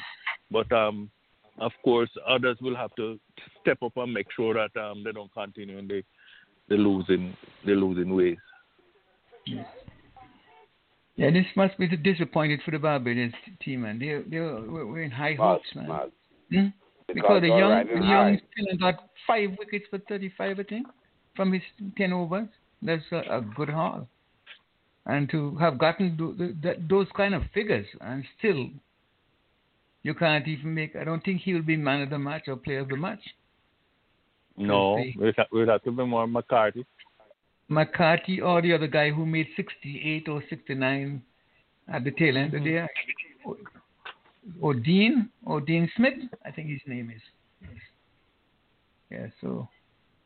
But the tournament in general, though, folks, I understand it was Leon, another question. Go ahead. Question for you. The Jamaica team at one point, how many points did they end up with in order to qualify for this next round? Because I know they played 3 matches and they had 0 points after 3 matches. So they lost their first 3 matches, and then they win right. So it's 6 matches they have to play. They have to play 6 matches. No, 5. So 5 matches. 5 matches because 5 matches because this one was between. Mm-hmm. Right. This one was between themselves and Barbados. Both teams went in to this match winning 1 and losing 3. So the winner of this match would automatically go through to the final 4. And so Jamaica, they are through to the final 4. Yes. Okay. Yeah, it's a terrible performance by Barbados. I don't know. Well, Jamaica as well. They went through to the skin of the teeth. So it's not that they were playing. The last 2 they came back from the dead. And sometimes, when that happens, sometimes they're the ones that cause the most concern. But anyway, let's welcome Simon. There's a song some years ago. You saved the best for last. Exactly. that's why Simon is coming in this late. Simon, come on in. A very good evening to you, Mr. President. And I also say good evening to Virgil down in Antigua, Ivor, Mr. Mackenzie, Mr. Patel. Good evening, sir. Good evening. And Audley, I've heard you there. And good evening, sir. Okay, and Mr. Mills over there in St. Croix, and all our faithful listeners and our good friend there over in Tampa, the young lady in Tampa. I want to say good evening to everyone who is on the show, and I hope everyone had a wonderful week last week, and we're looking forward to a much better week this week. And I want everyone to be safe. Don't take any chances. Wear your mask, feet apart. As Mr. Mackenzie liked to say, it's better to be 6 feet apart than 6 feet under. Good evening, sir. Good evening. Yeah, Cardinal is not on Ivor, but I don't know if Ivor is listening, but yeah, they're not on. Ivor is listening by texting to tell us that Ren was out of the hospital. I mean that he's listening. Maybe he just came in from a match or something. Yeah, okay. And I still want to give a shout out to him. Jatin has not come on. Oh yeah, that's good. So take it away, Simon. Question. Question for the night, the gentlemen, ladies. Easy question tonight. That'll be good to you. Could you name me, please, the best opening pair in history? Test cricket now I'm talking about. Best opening pair in West Indies. Give me their names, please. The opening pair of West Indies. Haynes and Greenwich for me. Okay, let's go around the panel. Stuart Mayer and Alan Ray. Okay. Good pick. Sorry, sir. Sorry. Good pick, eh? All right. That's got to be Haynes and Griffith. Haynes and Greenwich. Greenwich, yeah. Okay. Thank you so much, Audley. Second to none. Okay. And is Virgil with us? Virgil can hear us? Yeah, I'm going with Virgil Haynes. Yeah. Okay. Yes, okay. In that order. Yes, in the order. I'm so happy to hear that. That's all we have on the panel tonight. No, nobody else. Mr. Dennis is on too. Dennis? Give me your answer, Mr. Dennis. I will defer and go with Leon's pick. Okay. Haynes and Greenwich. Haynes and Greenwich. Okay, thank you so much. And for gentlemen, for bonus points, could you give me the highest score together in tests? 201. 290 something. Yeah, okay, bonus points. Yes. Let's go around the panel there. 290. Give the others a chance. Mr. Audley, I call you the rocking computer, so give the others a chance. 201. Go Okay. ahead. I'm just guessing. Okay. That's it? Yes. What you want to say, Virgil? Mr. Mackenzie, what you want to say? I don't know. I couldn't even hazard a guess on that one. I couldn't hazard a guess on that one at all. All right, I understand. That's fair enough. Okay, me get us guess and say 3 plus. Okay. I'm gonna go over hardly. Can believe hardly right, but me say 3 plus. I don't know. I have some vague memory. I'm not totally sure, but I think it's in the 290s. I'm surprised to hear that because I call it a walking computer. You know everything. Okay, Mr. President, do you want me to reveal the answer? Yeah. Answer for you tonight, gentlemen and ladies. The best opening pair for Test ever in West Indies history go by the name of Haynes and Greenwich. That is correct. Oh, okay. And their high score together, 298. St. John's and Seagull. 290. I know what the 290. In 1990. Yeah. In 1990. I know those are 290s. Yeah. Against what team? Against England. Oh, wow. In Antigua at 1990. I know Virgil wasn't born yet, but he'll ask his mother. He'll ask his mother about that one. I know Mr. McKenzie going to give me an easy question tonight. No, let Liam give you that one. Yeah, Liam has an easy one for you. Our special guest this evening is Sir Richie Richardson. Oh, great. Sir Richie Richardson. And I want you to tell me, which county team in England did he represent? Oh, well, I have to give you a good guess on that one. I'm going with Hampshire. Yes. I'm going with Glamorgan. No. I think. No, wait. Mr. Mackenzie. Wait and Wait, Mr. Okay, Let's sorry. come first. And we'll Okay, yes, I say Hampshire, and you usually give me 3 chances. Yes. Okay. And I'm going to go next with that one. I'm going to say Leicestershire. And then I'm going to, for my third guess, I'm going to go with Glamorgan. No can do. Okay, Mr. Mackenzie, you want to try? I said Glamorgan. No. Virgil, you want to make one try?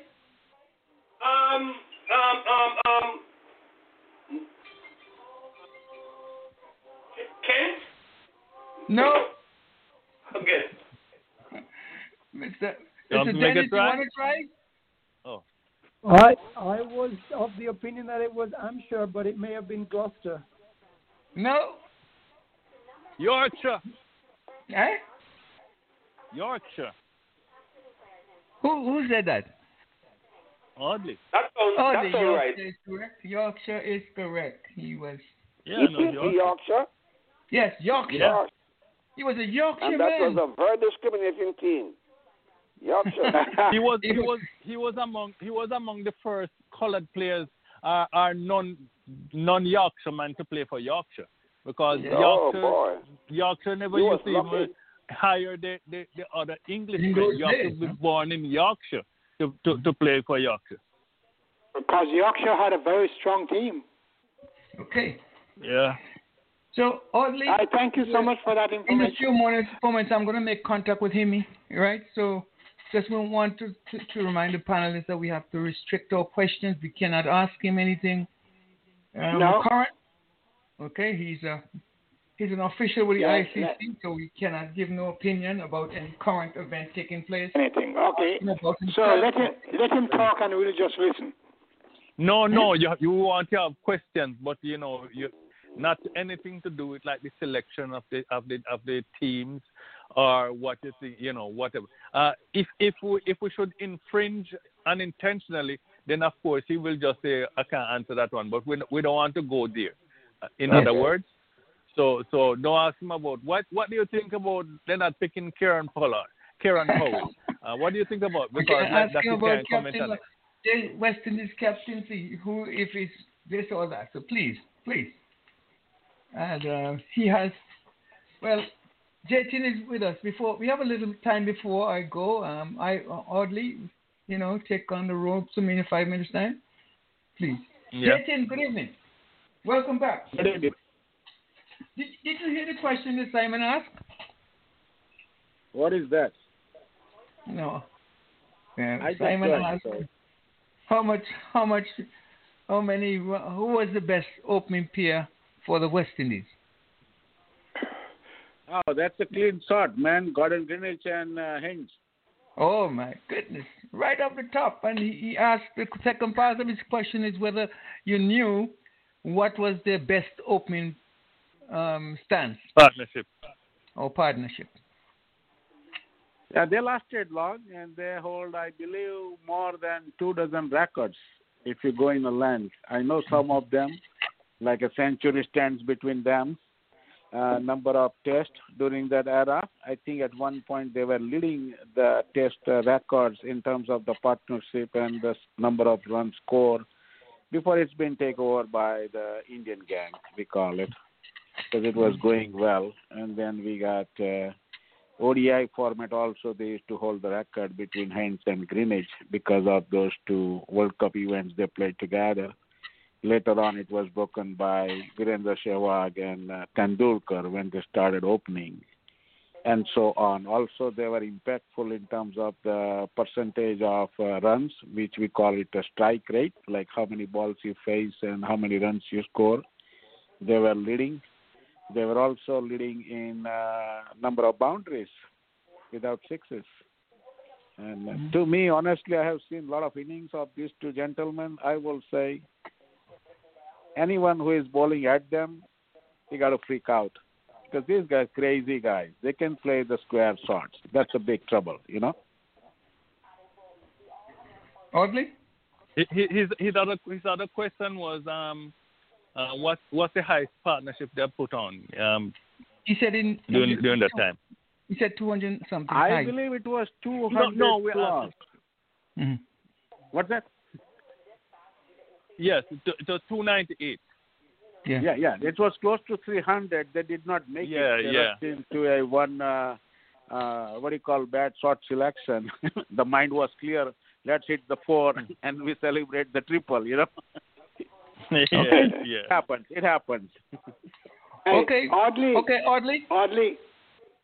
Mr. President, I said something to Audley.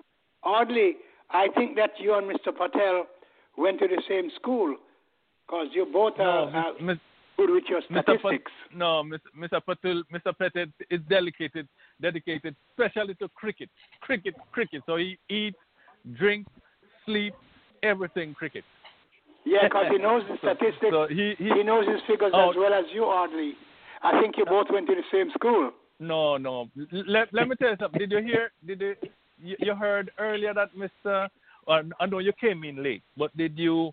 Let me inform. Mr. Patel was given another award, and this time it was from down under in Australia, and it was just one of 2 awards that was given out, and it's because of his dedication to cricket for over 40 years.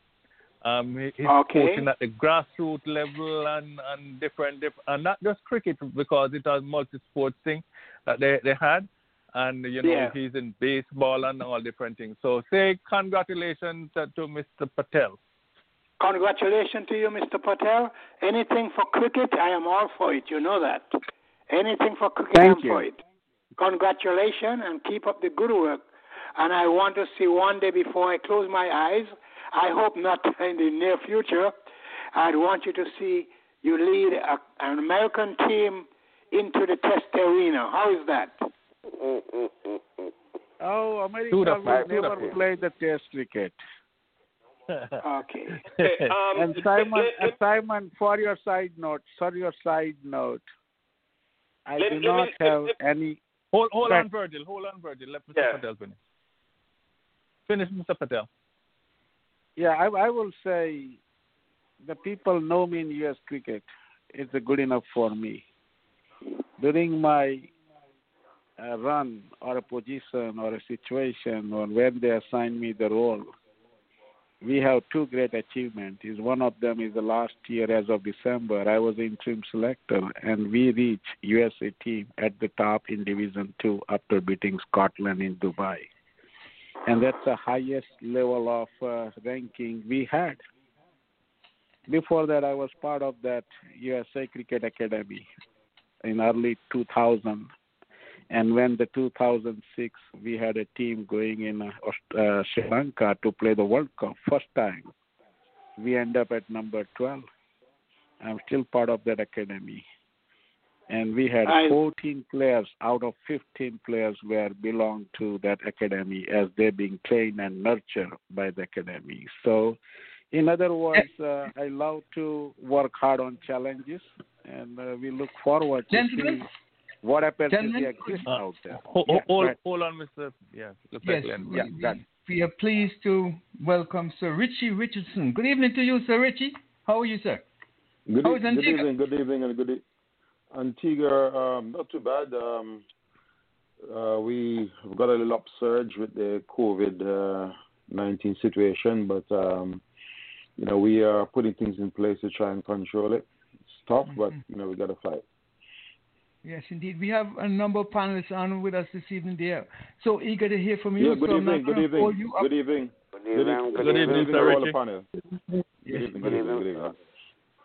Good to be on again. Yes, indeed. We are happy to have you as well. So, Rich, it must be a sad day in Antigua, the passing of Clavis Joseph. How can you remember him? Yes. Well, he was a personal friend of mine. I've known him through my very good friend Victor Michael. Oh, yes. And he was also involved with cricket. He was vice president of the West Indies Cricket Board when I was captain. So we worked very closely together. I've done a lot of business with him. He was involved with the shipping business, so I used to do business with him. Really very nice, friendly, sociable gentleman, very intelligent, and it was great to be around. So it's really sad that he has moved on, and a lot of Antiguans are really upset and sad. Yes, indeed. He went to school with me. At least I went to school with him. I was in boys' school with him in his youth, and then and he was on the panel of the Football Association Disciplinary Committee when I was the president. So we had quite a bit of association. Yes, indeed. But I'm really sad to hear of his passing, and we just want to convey our condolences to his family and friends. And may his soul rest in peace and rise in glory. My question to you before I pass on to the other panelists is to ask you, when did it dawn on you that you would be a West Indies captain, playing for Yorkshire, playing for Transvaal, and of course, clean sweep in the West Indies Championship? Tell us when these things came up. I never really thought, as a youngster playing cricket, I never really had aspirations on being a captain. I just wanted to play cricket at the highest level, just wanted to play for the West Indies and to do well, and to play cricket wherever cricket is being played. So when I actually was asked to captain the team, it came as a surprise to me.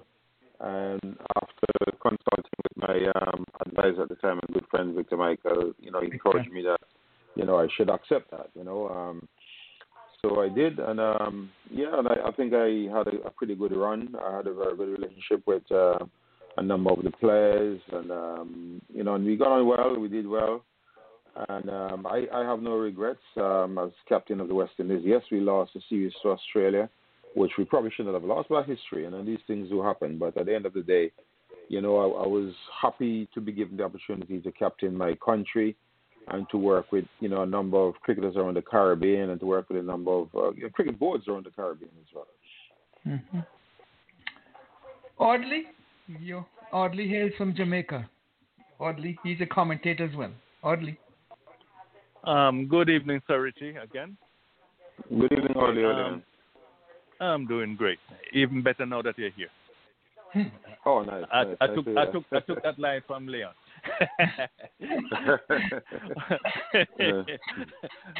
Okay.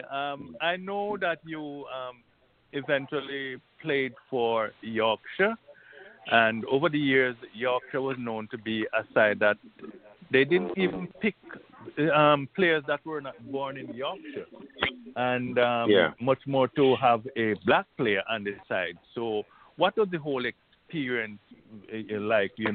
Being picked for Yorkshire and being one of the first non-Yorkshire men to play for the Yorkshire team. The only negative thing was that I've never been colder in my entire life. It was so cold up there. No, I mean I was well received. I was very well received and well looked after, and I got friendly with other people. Many of them I still maintain contact with up to today. But yes, they had a tradition of not allowing people from outside Yorkshire to play for Yorkshire. And even when other counties were having overseas players as well, they didn't want anybody from overseas initially. But I think I was probably the second person from overseas to be contracted. And a lot of people have reservations when they heard I was going there because they considered Yorkshire to be a racist county.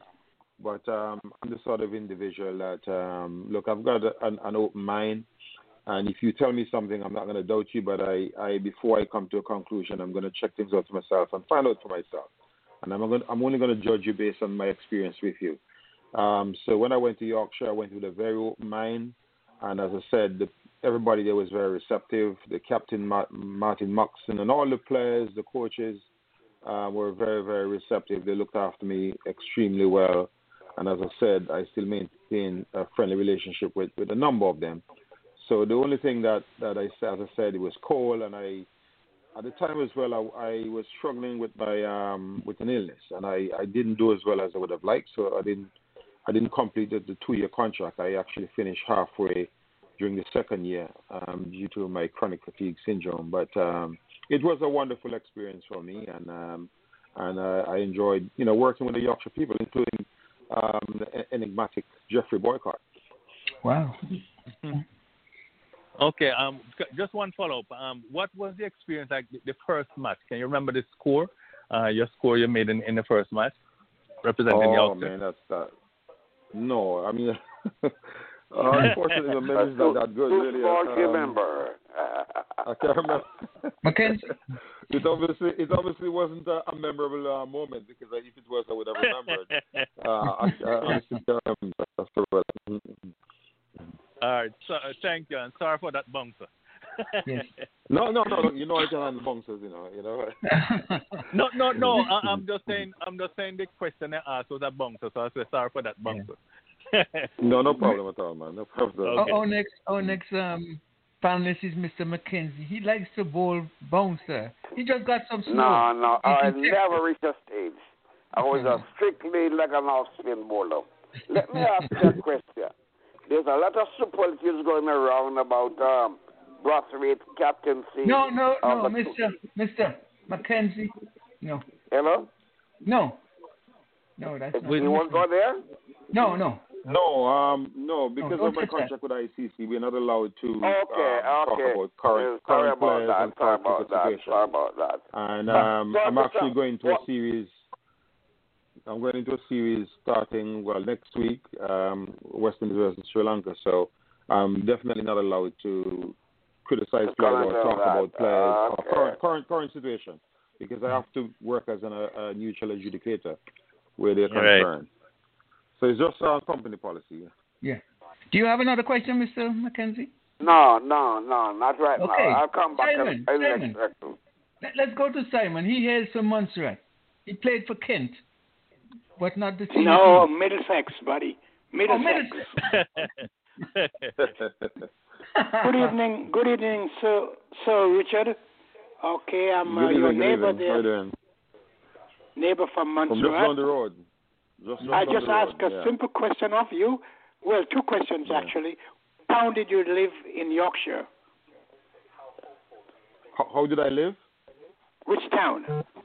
There was a small suburb called Adel. It's on the ring road around Leeds. So okay, you're right, Leeds area, yeah. My niece lives there. Okay, so I'll ask you a very simple question now for you. You are number 3 or number 4 batsman for West Indies, if I remember right. Well, I was selected as an opening batsman. That's the same position you played for Yorkshire? Yorkshire, yes. I think about it 3 or 4, yeah. 3 and 4, yeah. Okay, all right. That's 2 questions. And if the President will allow me to ask one more. And who was the fastest bowler that you ever faced in your career? Not the best, but the fastest. The fastest. That's a very, very, very good question. I only ask good questions. I'm from Middlesex. I'll tell you what. Let me start from here in Antigua, right? There was a guy, George Ferris, when he was about 16, 17, was seriously quick. I remember when we both played for Antigua, when Anguilla was being introduced. They weren't officially in the Leeward Islands tournament as yet. So when Antigua went to play against him in Anguilla, they introduced a few youngsters, and Ferris and I were part of that team. And I used to feel at bat pad, and he was bowling so fast, I was scared. I was scared for the batsman. I thought that any minute somebody was going to get killed. And he used to have this really fast inducting Yorker. I mean, he was just really quick. Another guy from Antigua, we call Gotnani, Joseph. He suffered with asthma. So he would bowl like 3 overs really, really, really fast. He probably was faster than Ferris. In international cricket, or before going international, I've played against Malcolm Marshall, who at one stage was the quickest in the world. Michael Holding was the quickest in the world at one stage. I played against Andy Roberts in practice, but at the time he wasn't, the fastest. He was, towards the end of his career. Hartley Aline from Barbados was also very quick. Ian Bishop was very quick. Patrick Patterson was a terror, very, very quick as well. And started internationally now. Holding? Yes, I did call Holding. Yes, I called Holding. Yeah, I called Holding. Yeah, but when I played against Holding, he probably wasn't the fastest at the time. But I think Marshall, when I played against him, was in his prime. Waqar Younis was also, very, very, very, very, very quick. Out of England, Devon Malcolm used to bowl some seriously quick and heavy balls. Greg Thomas from Wales, he was also a bit slippery. So there have been a number of really fast bowlers. I mean, it's difficult to say who was the fastest because I never thought I was very good at judging how fast a fast bowler was. Because the ones who I used to have trouble with are the ones who had very peculiar action. For instance, Sylvester Clarke. Sylvester Clarke would seem quicker than most because his action was very deceptive. Whereas a guy like Michael Holding or Marshall, who's got a smooth action, I could sync with their rhythm very easily, and it was easier for me to play them. The guys who have funny action, like Hartley Aline, who has a funny action, he hit my bat so hard. He's probably the only fast bowler that I've played against that I haven't convincingly. That's Hartley Aline. Thank you so much. I'll let the others ask you all the other questions. Thanks for your answers. No problem. Very much. No problem. So, Richie, you have a young man from you. Thank you so much. Thank you so much, Simon. No problem. We have a young man from English Harbour. He said that's the best village in the island. Virgil Francis. Yeah, good evening, Mr. Richardson. And how are you doing today? Virgil, how are you doing, friend? How are you doing, friend? I was actually in English Harbour today, man. Are you serious? And I'm right here. Yeah, man. I went down to the inn today, man, with my wife and my grandson and for a little drive. It was really nice, man. Beautiful part of the island. You must check him out. He's in Antigua. He's in Antigua. Yes. Before I ask a question, let me say to Mr. Patel, congratulations on your award. And this part is very important. You are getting this message from the most beautiful island in the Caribbean and the most beautiful city in the Caribbean. So you gotta enjoy this one. Now I'm going back to.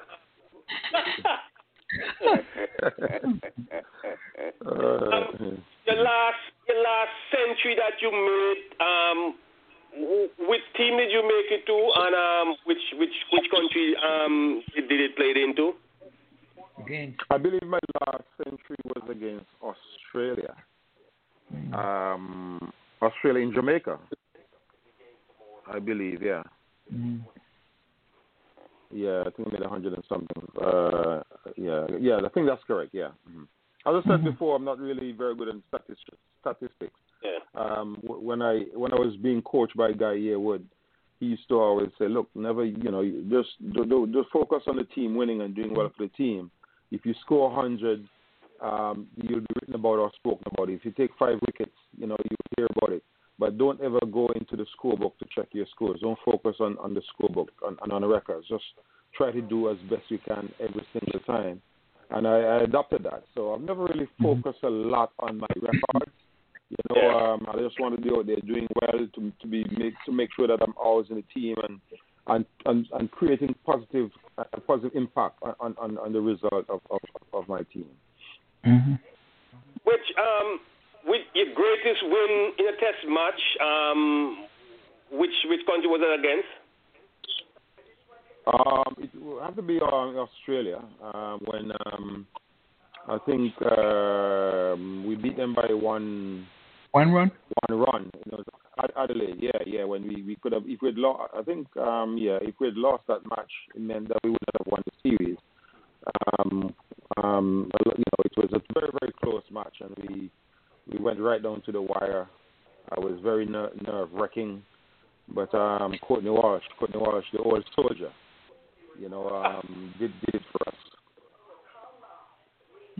Okay, Virgil. Okay.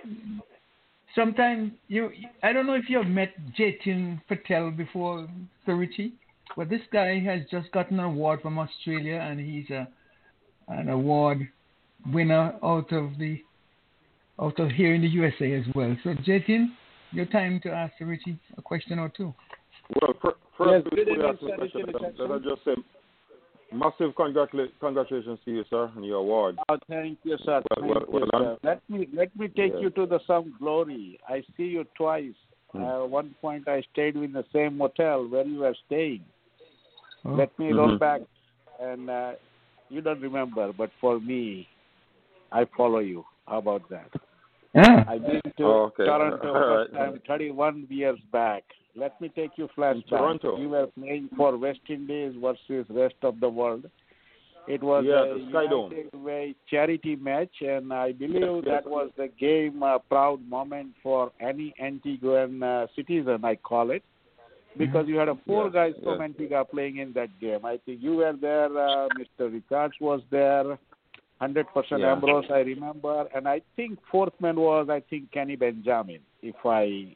Kenny Benjamin was there. Or Winston, maybe Winston Benjamin, I think. Oh, Winston Benjamin. Sorry, not Ken. Yeah. Might have been Winston Benjamin. Yeah. So that was the moment I used to first. I still remember that you scored like close to 48 runs of something. You missed out on half century, and the West Indies winning 11. Before I come to the question, let me recall the second game. I also watched you in that. I believe 93, same place, Toronto Skydome. You played against Pakistan as a member of rest of the world team. And you had a new generation, like Sachin Tendulkar was there with you. Arvind Disilla was there behind you to back up. We had a Lara there. And there's a lot of talented players played. And I watched you guys very closely those games. So my quick question. Yeah. The Toronto Skydome is completely a baseball field. And that was a artificial pitch they made out of those plywood first and matting on top. So it turns it to be a flat pitch, which we call it the paradise for any batsman. That's how the Mudassar Nazar scored that 143 because he was swinging bad at everything, and the ground is so small. Right. So my quick question here is a 2-part. Number 1, why the ICC or cricket world did not continue that adventure, playing cricket at baseball stadium in this country, until it took about 27 years, where they played USA All-Star game in New York, Houston, and Los Angeles. It was the same concept about artificial pitch. And my second question on that one, besides development, if you can, is not a big deal for me, but the next question is very critical as a coach.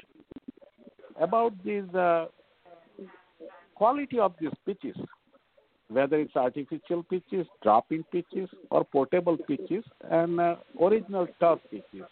I know you played a lot on a natural pitches, which is done by the local curators with the different local soil. Now the world is changing.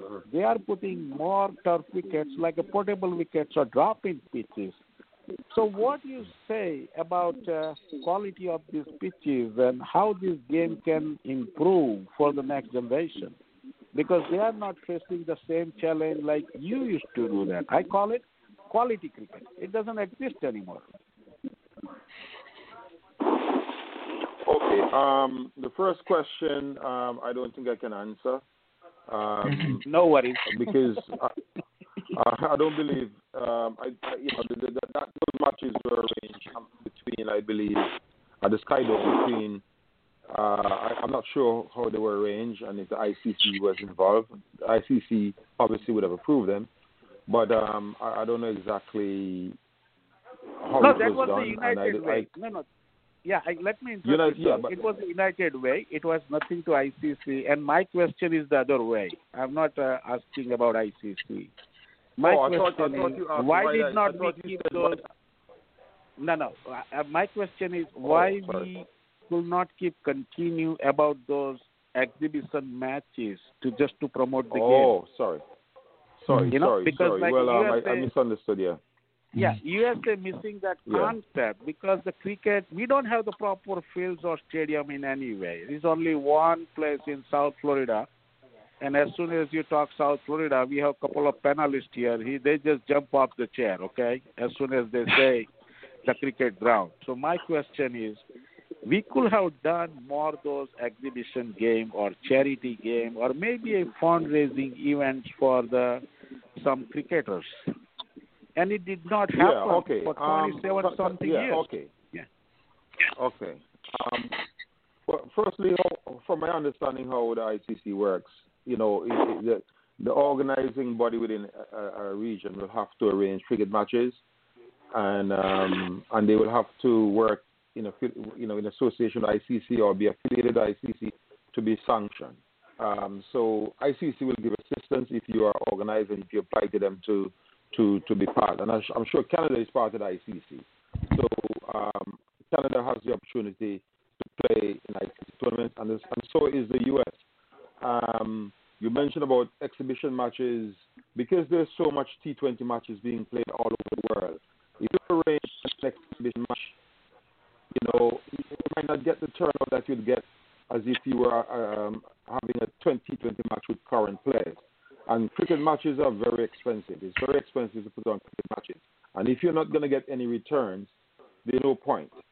So my belief is that because T20 cricket and T20 tournaments are that's the attractive sponsors and the tournaments from which you can make money, those are the ones that you need to focus on to assist with the development of cricket in North America. I've always said from many years ago that there's a lot of potential for cricket development in North America, and the West Indies should focus on assisting North America in terms of developing cricket there, because it will create opportunities for us here in the Caribbean as well. Your second question about wickets, look, in life things do change. When we played, everything was a bit difficult for us. Now things are a lot easier. The pitches are better, they're flatter. But at the end of the day, the cricket is growing. Cricket is alive. Players are benefiting more. The fans are more involved. And we should be grateful for that. Quite often we like to reminisce and go back to 20 years ago, 30 years ago, 40 years ago. But that's all we can do, reminisce or watch videos. We have to move with the times. Times have changed. And as long as the game is progressing, as long as the game is developing, as long as players are developing, as long as countries are getting the opportunity to see the best players in the world, I mean, I think that's what it's all about.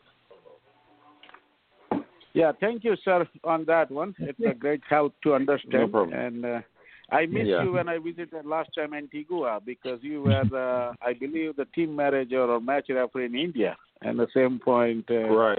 Mr. Richards was in England. I barely ended up with Andy Roberts, Mr. Ambrose, and Kenny Benjamin at the stadium. Uh-huh. So definitely we'll look after you and we'll try to meet some point. But nice to see you again on this radio. Yeah. Oh, I will. Love to talk to you and answer questions. Yeah. Thank you so much. The next panelist Leon, is Dennis. Leon, yeah, I know. I got. Okay. Dennis coming up on the knife afterwards. Okay. Yeah. All right. Bye. Dennis is here. Yes, he is from California. Dennis, you're on. Sir Richie, good evening to you. Can you tell us what is the current situation exactly and the requirements regarding overseas players, especially Caribbean players in English county cricket? And part two, does this requirement apply to minor league cricket in the UK? And the final part, are there any way or possibility for West Indian cricketers to obtain experience in any overseas country?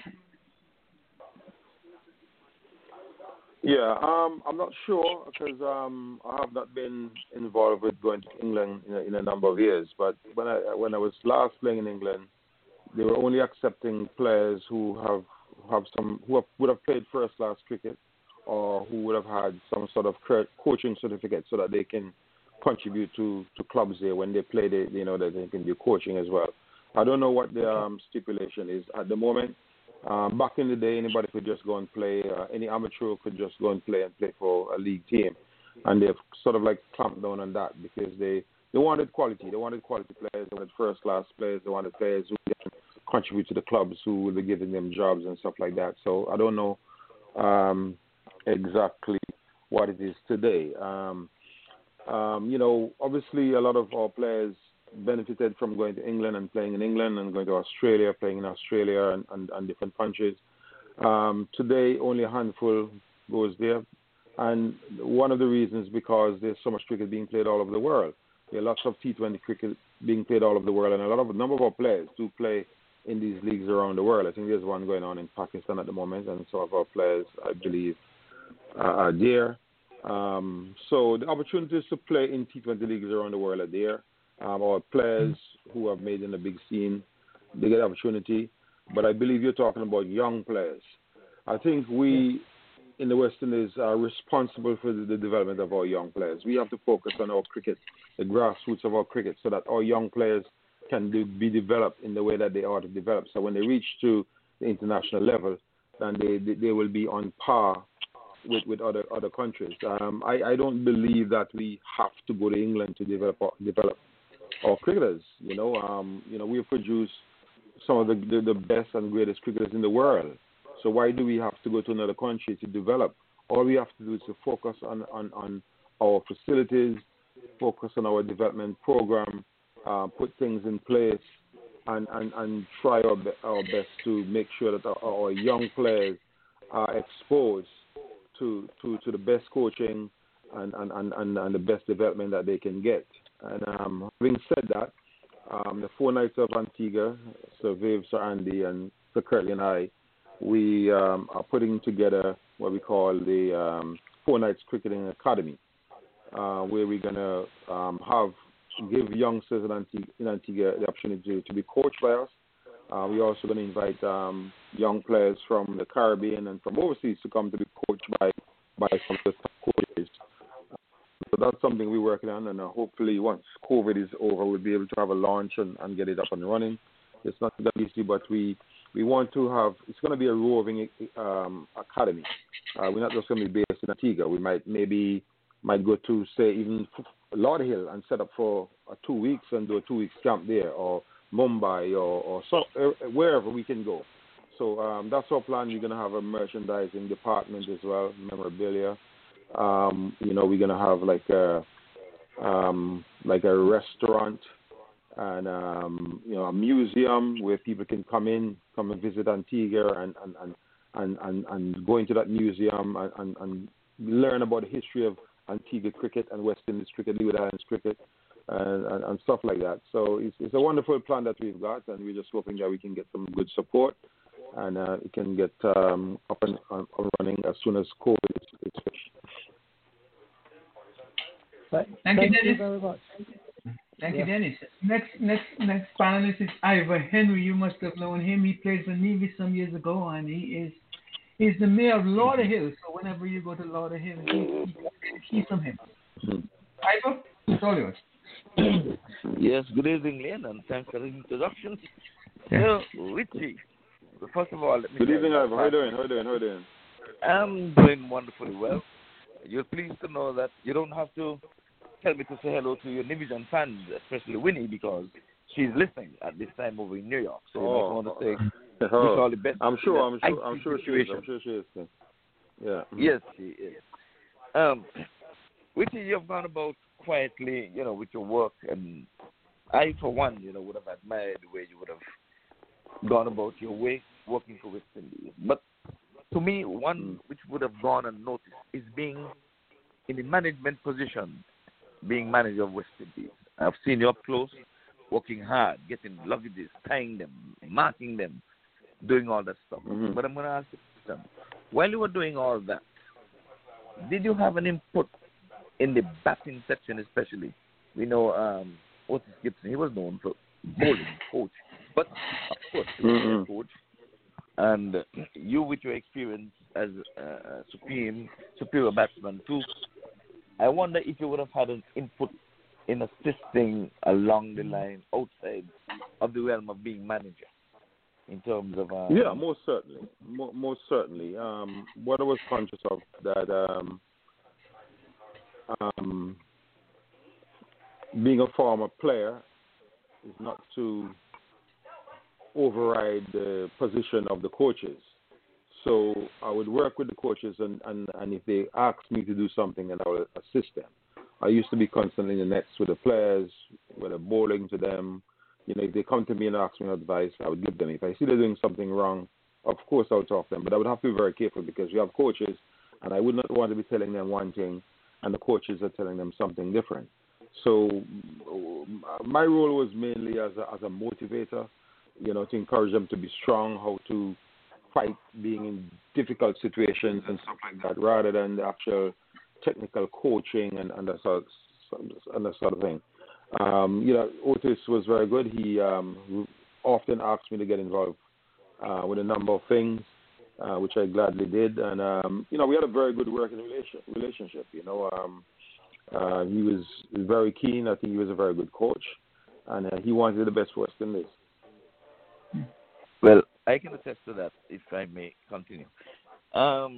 When you guys came here for bonding, you remember when you guys came for bonding on your way? I think it was to India, right? Right. The Florida Sports Line were on while you guys were at the hotels. We were there. And they came on at 6 o'clock. And I came to you and I asked you if I can do a few interviews so we can get it on radio. Because I'm old school. Sometimes we think that, hey, the manager should be in charge. The coach is just the feeling stuff. And you know what he said? It is okay with me, but let's go ahead and get the consent from the coach. And I thought that was, in high esteem, that you were not overstepping your bounds. Even though I would have thought that, manager is nothing to do with cricket, but we can talk to a few cricketers, and you did that. So I'm saying again, quietly you would have done that, and it's under the radar. But how much would you have enjoyed being the manager versus being a captain versus being a cricketer versus being an ICC match referee? What I enjoyed as a manager, I enjoyed working with the young players in particular, especially the test team, because the test team was consisting of a number of young players, like Jason Holder, Craig Bratwith, and it was for me, Powell, Karen Powell, and to be given the opportunity to work with these guys was what I really enjoyed, because I believe in focusing on the youngsters. If you want to develop, you have to work with the youngsters. And I had an excellent relationship with a lot of these young players. They gravitated towards me, and I helped them a lot. And that was very, very, very, very enjoyable for me. As captain, and as a player, it was a lot of pressure, constantly practicing, constantly having to perform in order to maintain a position in the team, and perform, constantly having to perform in order for the team to win. So you're working hard, constantly under pressure. As a manager, I was also working hard, but there are certain times when I could just do things at my own pace, depending on what's there to be done. As a match referee, it's a wonderful experience. It's a lot of work, quite stressful at times, but we've got tremendous support from other workmates, and also from the ICC staff, from the office. You get this tremendous support. But it's all high level, tense, difficult things that you have to deal with at times that would bring the best out of you. Thank you. All the best during the match, Sri Lanka versus West Indies. Thank you. And all the very best, sir. Yeah. Thank you so much, Emma. So, Richie, we have a young lady in Tampa. I just want you to say hello to her. She's Jatna. Jatna, why don't you say hello to Sir Rich? Who's this? Sir Rich. Sir Richardson. Rich. Yeah, hi, Mr. Rich. Very nice to hear about you, but I'm on the other U.S. call, Zoom call. So I couldn't hear everything, but my name is Jyotsna, and I'm in Tampa, Florida. I'm a former Test cricket player, woman. From India. From India. India. Oh, yes. Just say, good. And here I'm in Tampa. I'm coaching and playing also as much as I can, and trying to be fit. Okay. With all youngsters, cricket young players here in Tampa. One day you so may very just nice to, huh? No, I'm just telling him that one day he may just meet you, because if Vernon Springer lives up to his expectation, he should have you down in Antigua. Okay, sounds good. We'll be happy to host you here in Antigua. Antigua. Oh, okay. Yeah. Yes. When the COVID-19 goes away, maybe then we can start traveling. Yeah. When it's all gone, we will, we'll get the game up and running again, and have lots of interactions and tours and different things. Yes, definitely. Looking forward to it. Yeah. Yes, indeed. Thank you so much, Jessica. So, Rich, I got another question for you. There's a young man by the name of Warner. It is my understanding that you and some other players have sent him to England. How good is this player? And is that correct, what I'm saying? Warner? Warner, is it the young Warner? Is it Warner? Oh, just recently? Went to England. Oh, just recently? Yes, recently, yeah. Yeah, well, I don't really know much about him, but I was just asked to give some support. But I because as I've become working with ICC, traveling a lot, I have not been involved with cricket in Antigua, so I don't know a lot. I haven't seen a lot of cricket in Antigua at all. So I only heard of him. I can't say I've seen him play, and I knew how good he was. But, I was told that he has a lot of potential. Mm-hmm. Any other players around that you, even from the Leeward Islands, that you think might be a future great player, or even making the test team for the... Look,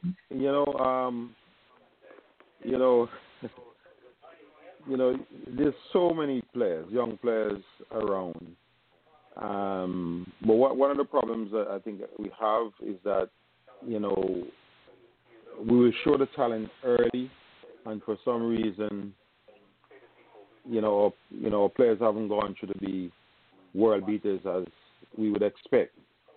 And this is one of the reasons why, the four nights have come together and decided to have this academy where we're going to have an elite squad of 23 of the best players from Antigua and the Leeward Islands, and work on these guys so that, you know, we can get them up to the level. We have seen too much talent go awry in the Caribbean, so to speak.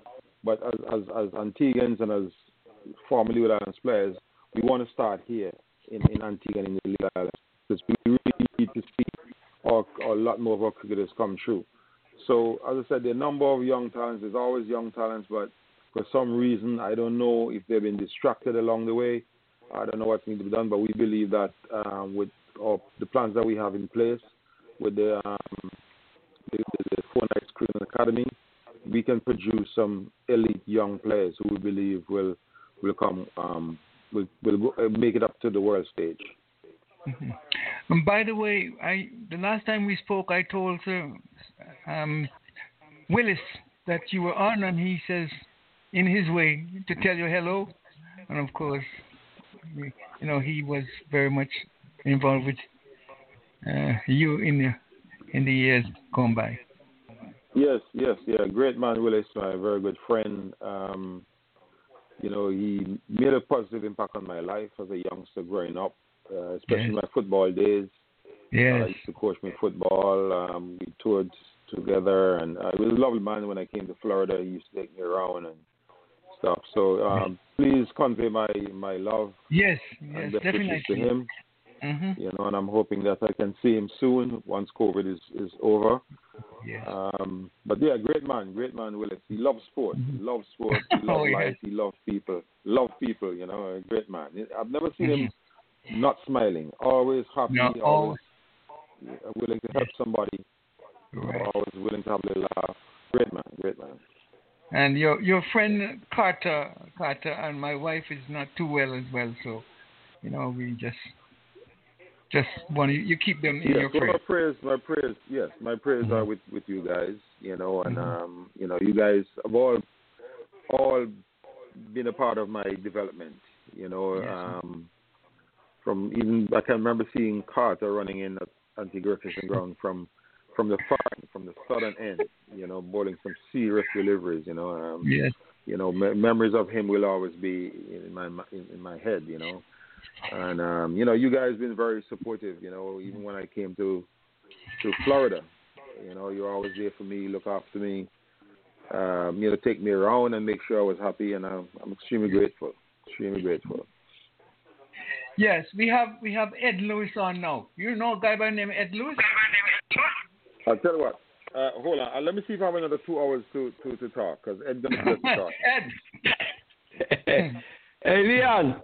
Yes, sir. Sir Richie. Good night, fellas. Good night. Yeah. Hey, Rich. What you just said about the 4 nights, I pray that you guys put that stuff together. Because if you guys put that stuff together, that would be a success. From every corner of the world, people will want to send people for you guys to coach. I'm telling you, if any help is needed and you want me, I'll lock whatever I have and come home and help. Because thanks for the offer. You know, I'll jot you down. I'm serious. I'll leave everything to help these youngsters, man. The guy Ethan Warner that he asked you about, that Leon asked you about, he's not a bad player. But he you know, when they reach a certain place and a certain areas, they kind of don't listen. They just gone off the wider end because they think they reach that plateau. Oh, okay. I was in Antigua in December, and I was talking to him, right? And I was mentioning a few things. And after I said something, and he looked at me like, and then somebody said, you know who he is? And he says, no. And then somebody says, this is so. And then he kind of calmed down. Right. So you know, these guys, they reach a certain area where people say they're good, and they figure, well, they reach it, and they just fall off the cliff after a while. But that thing you mentioned about the 4 nights, You guys just start it, man. Start it. And it's what you mentioned about, you have different areas and different things. That would be a prosperous thing for you guys, man. Okay. Yeah, man. Yeah. Gentlemen, we only have one more question each if we can get around. So, Audley, your question quickly, sir. Okay. So, Richie, in your test career, you made 16 centuries. Is there one or two particular that stands out when it comes to maybe the position of the game, which you would say was the most crucial, or maybe even not a century, but one of those games that was so important?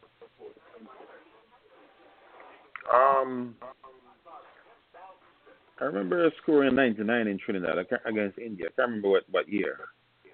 And, the wicket was not very good at all. And it was very difficult to bat on.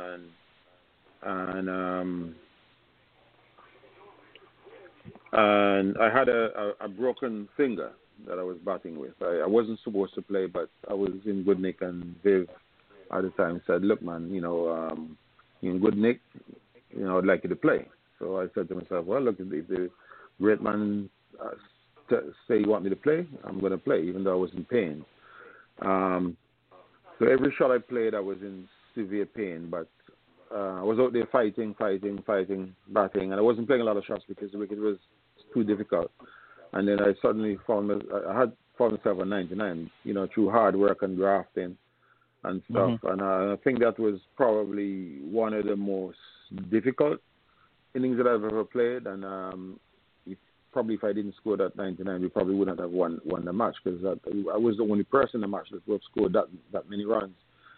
So that is an innings that I always remember and I cherish, because one, I was in severe pain, I had a broken finger, and two, how difficult it was to bat against Kapil Dev, Chetan Sharma, Ashad Ayub, and Ravi Shastri, and a couple of the spinners. So that to me that stand out. 100 I scored against Australia in Guyana.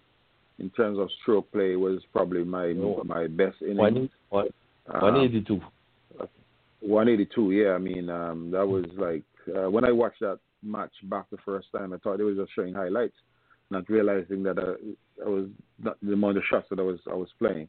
But that was probably my best now. Thank you very much, sir. Yeah, Simon, one question. Problem. Mm-hmm.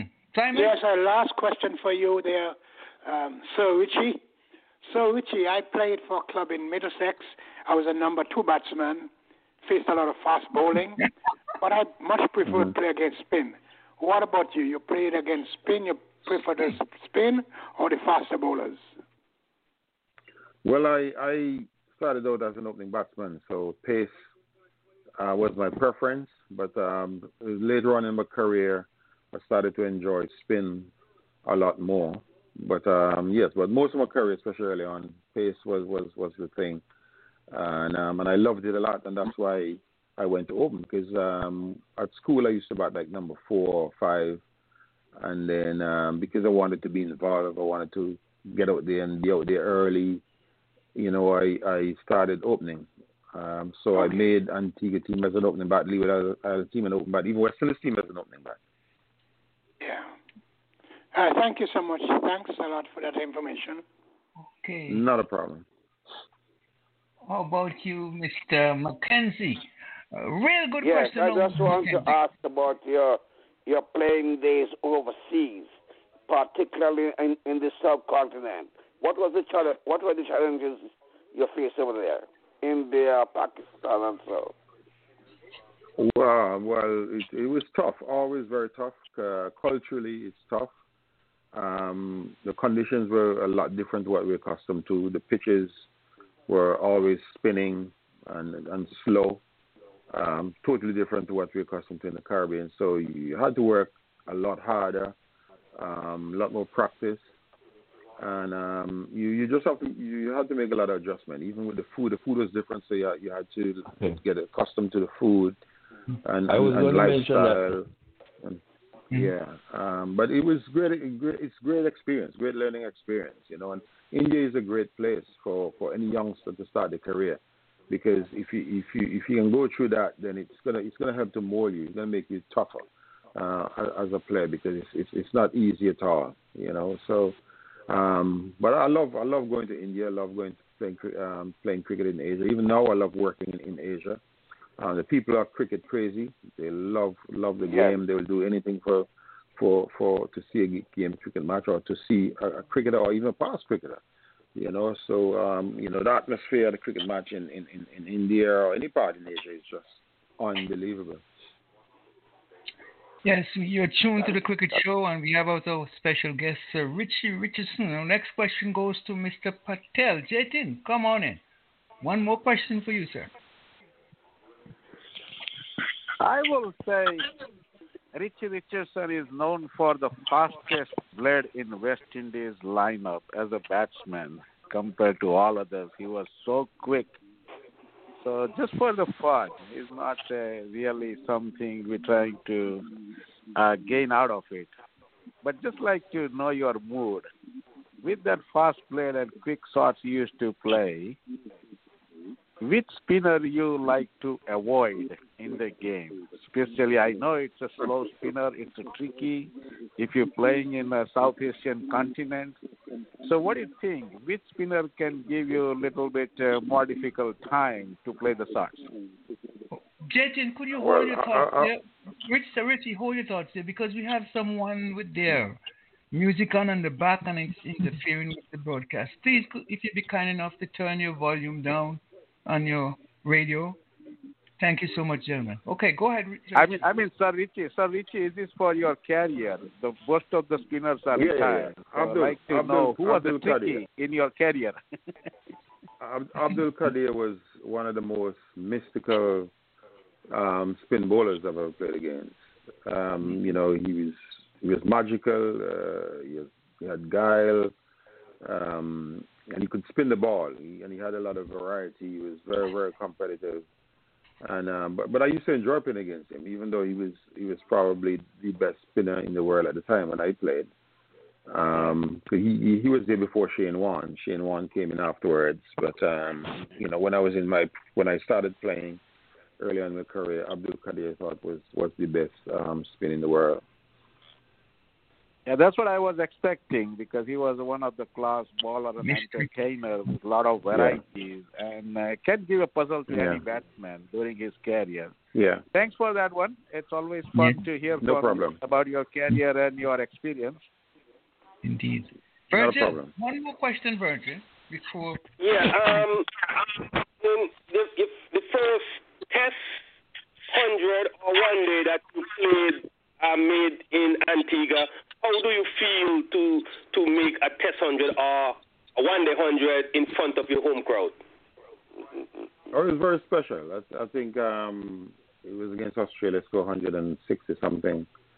I think Viv and I put on 300 and something runs, and it was just, you know, a special and unique feeling that you just can't get anywhere else. You know, to score 100 in front of your home crowd, you know, on the pitch that you grew up playing on, you know, it was absolutely special, and I would never ever forget that knock against Australia.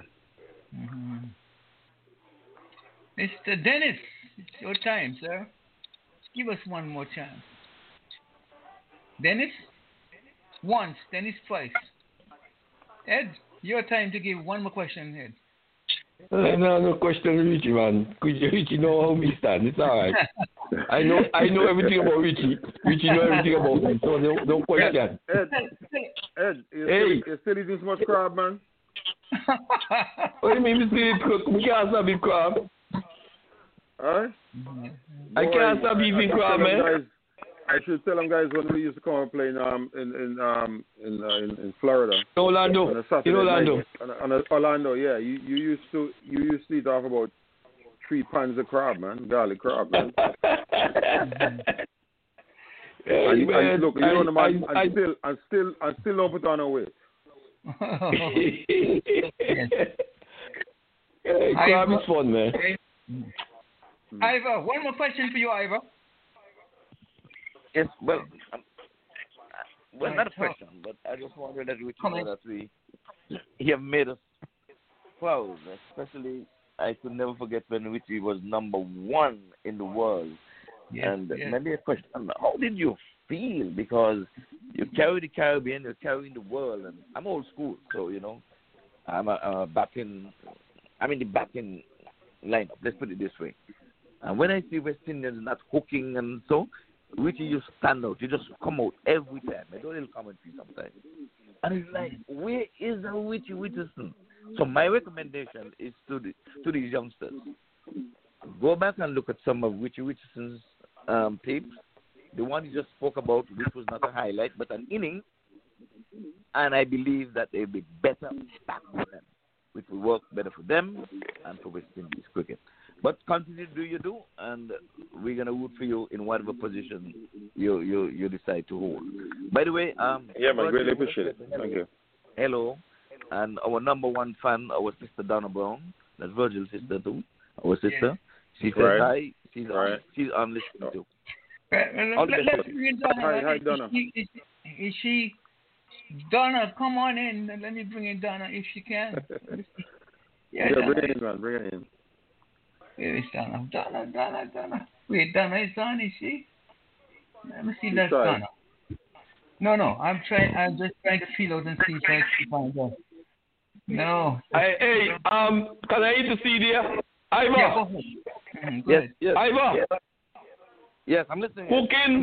Hooking a cricket ball was Antiguan's favorite shot. All Antiguans used to play cricket. Yeah. Hooking a cricket ball was one of our favorite shots. That is because when you go to Taddy's net, you have a net that is all fast bowlers, all short ball, and they have another net where you got spinners. So hooking, and we are the fast bowlers to match it. You got Ferris, Merrick, Cleve Joseph, Hamish Anthony, all you can call. Was in that net. Yes. So hooking was a part of our culture. Well, it's pretty Leeward Islands, I can tell you, because we used to play with one pad, no pads. You must play the ball off your pad.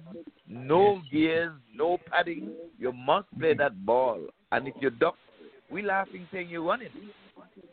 So you have to learn to hook and pull back in the days with an old tennis racket bat. You know what I mean?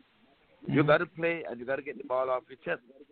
But anyway, Richie was the master of that, and like I said, in everything that he would have touched us. Thank you, Jen. So, we're going to open the line and see if Sir Richie will want to say anything that he has on his mind that we have not brought out this evening. Sir Rich, anything that you want to say? Anything? Well, look, firstly, let me just thank you for having me back on the show again. It's been a great pleasure talking to each and every one of you. You have always been my greatest fan, man. Remember when Victor Michael brought you to us and said, Leon, you're not going to believe this, but we got a young man out of 5 islands, and he has to make the senior team, and you guys don't question it. I say, well, Victor, your call. Yes, sir, go. So talk to us. Anything. Yeah, he wasn't wrong. No, just basically it's been a pleasure being on with you guys once again. I see myself, I have a role to play. I have to continue to give back to the game, and talking to you guys is part of giving back, because you have a lot of questions to ask, obviously, and to just leave you out in the cold is not fair. It's not right. We need guys like you to continue to promote the game of cricket, especially in North America. As I said earlier, we need to promote the game of cricket in North America. And I remember when we had the World Cup in the Caribbean, I had suggested that we should have one of the semi-finals in North America, and my reason for that is that it will open the eyes to a lot of American people. They would realize how important cricket was, and they probably would invest more in the game. But that never happened. But I still think that the future of cricket, especially where the Caribbean is concerned, is in North America. So we need to do as much as possible to promote cricket in North America. And I am more than happy to be involved in that in whichever way I can. As Ed know, I used to come to Orlando to play on weekends. Every weekend. I played I played in LA. I used to go and play for a team down in LA. So, anything to help cricket in North America, I'll be more than happy to be part of it, man. So, you guys have my number, you know, to contact me. And once I've got time, once COVID is over, I'll be able to come and check you guys out. It has been our joy, our pleasure. Jatin, final word from you. I think we missed you out on the last call around, didn't we? Oh, no. We did speak with you. But it has been a joy, a pleasure, and an absolute delight to have you on, Sir Richie. And, you have a home, a base here to call anytime you want to express yourself. We are open every Sunday, and you wouldn't hesitate to make way for you anytime you need to be on. So, yeah, thanks, man. I appreciate it. And just to all my friends and fans in North America, just like to reach out to them, shout out to them, and all the best, and to say stay safe, man. Stay safe. This coronavirus is serious. And if you get a chance to take your vaccine, make sure you take your vaccine. Because it's the only way we're going to fight this deadly battle. Give us a visit. I see you take your job, man. Huh? Yeah, I did. Took my. I saw Richie take his job. Yeah, take his job. I got took mine my first too. one yesterday. Yeah. I got both. Good. I got both. Good. Yeah, I was telling you that. Leon, go ahead, Audley. Yeah, just want to congratulate Sir Richie on winning the golf match they had with Sir Viv. You know what? Oh. And because we listen to Good Morning Dodo over here in the mornings, so we know what's going on between. Yeah, okay. Yeah. That's good. No, it was a good tournament. It was a good tournament. Yes. We were raising money for golf development in Antigua, and it went down well. Viv had his team, I had my team, and it was tie. So Viv and I had to have a face-off, which I just edged him out. So it was good. It was very exciting. Okay, good. Yeah, I was telling you, tell Viv, give him my regards, and of course Hutton Isaac. You run across these guys? Hutton, I don't see Hutton at all. My mind ran on him. I saw his son the other day. So Viv's son, okay, but I don't see. Hutton's son. Hutton's. No, I saw Hutton's son the other day, but I haven't seen him. But I see Viv regularly whenever obviously at golf. Yeah, give him my regards, himself and Mervyn. Will as do. Well. Yeah, yes, will do. Thank you so much, Sir Viv. God bless, Thanks man. again. Thanks for having me. Tell the wife hello for us. Thank you. God bless you. Regards to all and country. Take good care. It has been a delight. Okay, thanks, man. Thank you. You're welcome. Good night. So, Jatin, why don't you send us home in love and peace and happiness? Jatin, come on in, Jatin. Yes, thank you, Sir Richie Richardson, coming out today again the show. It was great to hear to you.